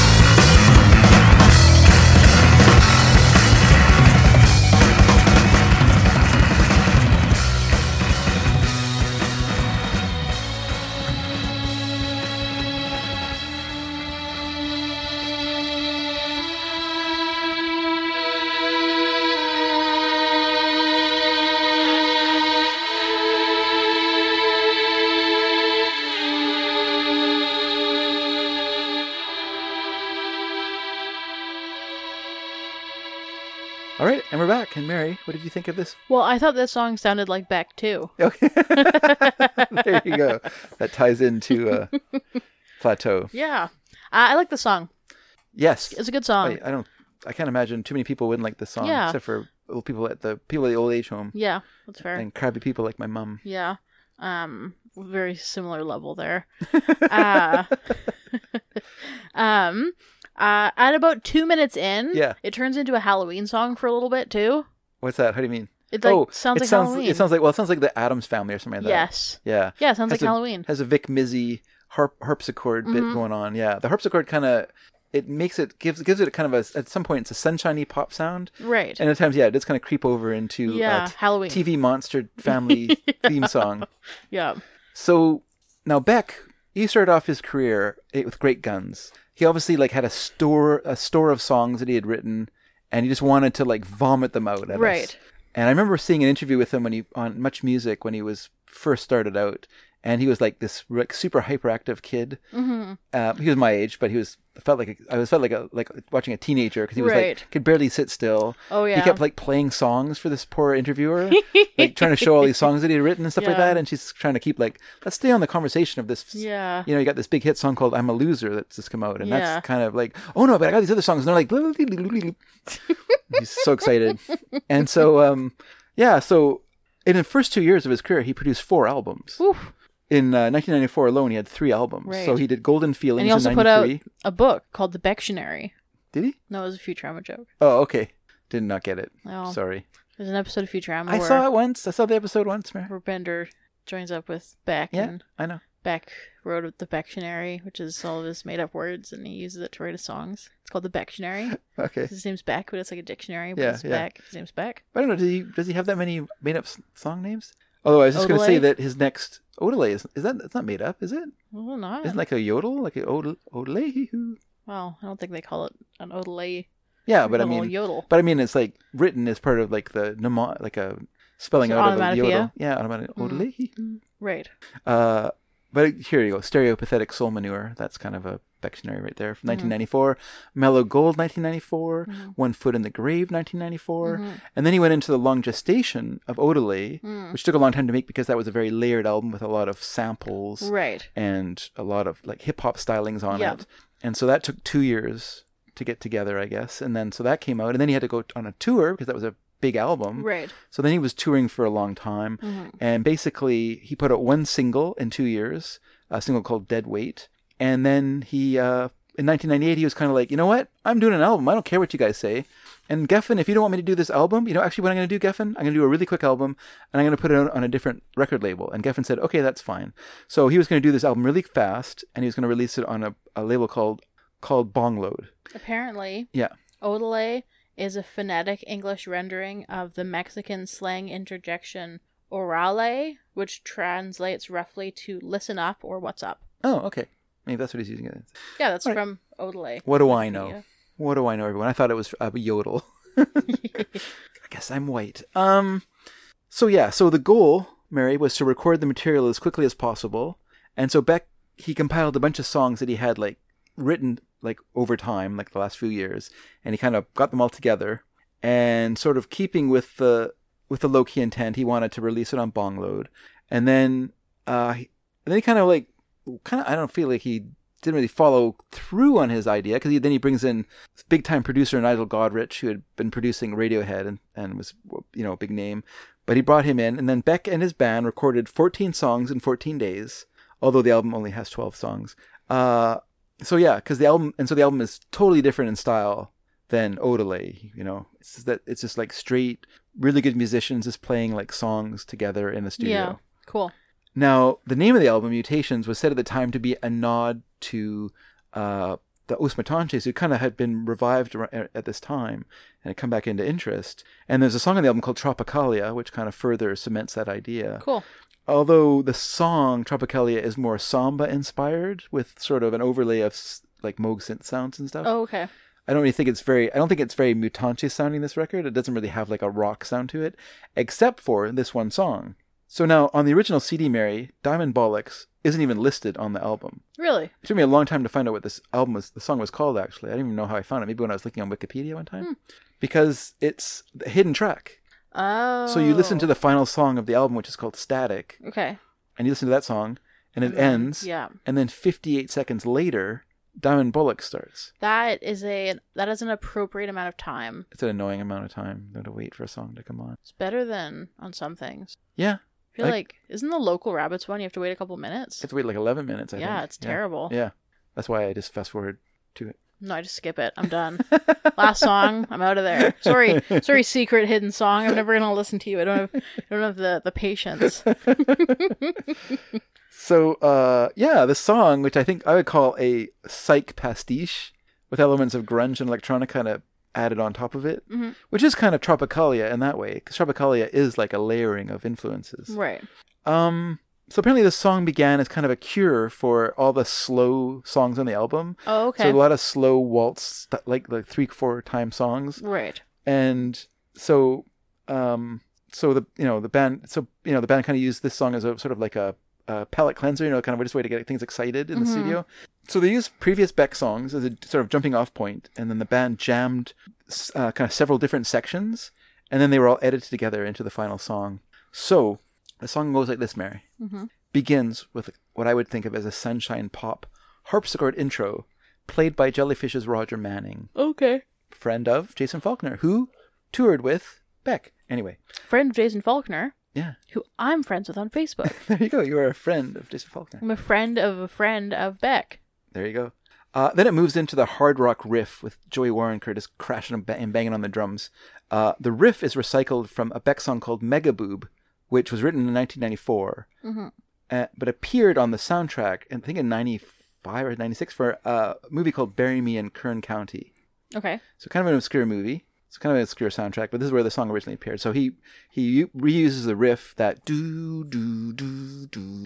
He reuses that riff, and then adds that do do do do. No, that's something else, I think. Yeah. Then he uses lyrics from a song called "Erase the Sun," which was a leftover track from Odelay that appeared as a B-side for the single "Dead Weight" that we mentioned earlier. Okay. So he kind of combined those two things into this section of the song. Right. Then we have a brief pause to listen to birds tweeting. Okay. Then we go back into this very grungy bass solo. Okay. That adds that, played by Justin Meldal Johnson, with Manning's, yes, as you say, Vic Mizzy style harpsichord. Halloween part. And some Mike Deasy style fuzz guitar, which also kind of adds to a Halloween. 60s style Halloween kind of sense, yeah. Which I would refer to as sunshine grunge. Okay. Halloween part. Then we get to a Moog synthesizer playing. Okay. Well, Beck intones a quote from Hank Williams, "I heard the lonely whistle blow." And then we get that kind of noise section as well. Then the song returns to the Megaboob riff and an ending verse. Then we get the harpsichord section with some more lyrics from Erase the Sun. Then we get a little bit more of the heavy rock riffing, and then it ends with a synth string coda. So the song was actually originally planned to be the second song on the album, but then Beck decided to move it to the end as a hidden track because the song, he said, while part of the record is, to quote, "the wayward son at the Thanksgiving dinner who just doesn't really fit in with the family anymore. So you put him at the end of the table." After the album was completed, Geffen, this is classic Geffen, Mary, changed their minds and reneged on the deal and released the record themselves. Classic. So Beck filed a lawsuit against Geffen, and it was a long lawsuit, and the outcome of which is still unknown, undecided. I don't know if they've stopped, or if it's just sitting there doing nothing while people forget about it. Who knows? And now, the other interesting thing I learned was that the cover photo on the album of Beck tangled up in shrink wrap was taken by Autumn de Wilde, Oh, cool. director of the film Emma. There you go. Cool. Yeah. So that's the end of that mix CD, Mary. Did you think that it kind of got better? It kind of went at an upward. From the first side? Yeah. Yeah, I definitely liked this side more. Mm-hmm. I liked pretty much all the songs on this side. Yeah. That was good. Yeah, I mean, I liked songs on the first side too, but I thought it really like picked up in the second half. I would definitely agree. Yeah, which it should do. It should like be an exciting trip to the end anyway. So it kind of works in that way anyhow. Yeah, I was really happy with it actually in the end. There's maybe one song on it that I thought was okay. On the whole album or on the second side? On the whole album. Which one? Which was Golden Days by Belladere. Oh, okay. But I wouldn't take it off. Like I still think it's a good song. I just I just kind of wonder now if present me would have chosen what past me chose, and probably not. But that's fine. I don't think it's bad. It just maybe it's not my favorite one on there. Right. Yeah. And if I was redoing it, if I said, I'm going to re-edit this album, I would probably take it off. But other people like it, so what do I know? Yep. So there you go. Cool. But you thought it got better overall? Is yes. that your review? I would say so. Cool.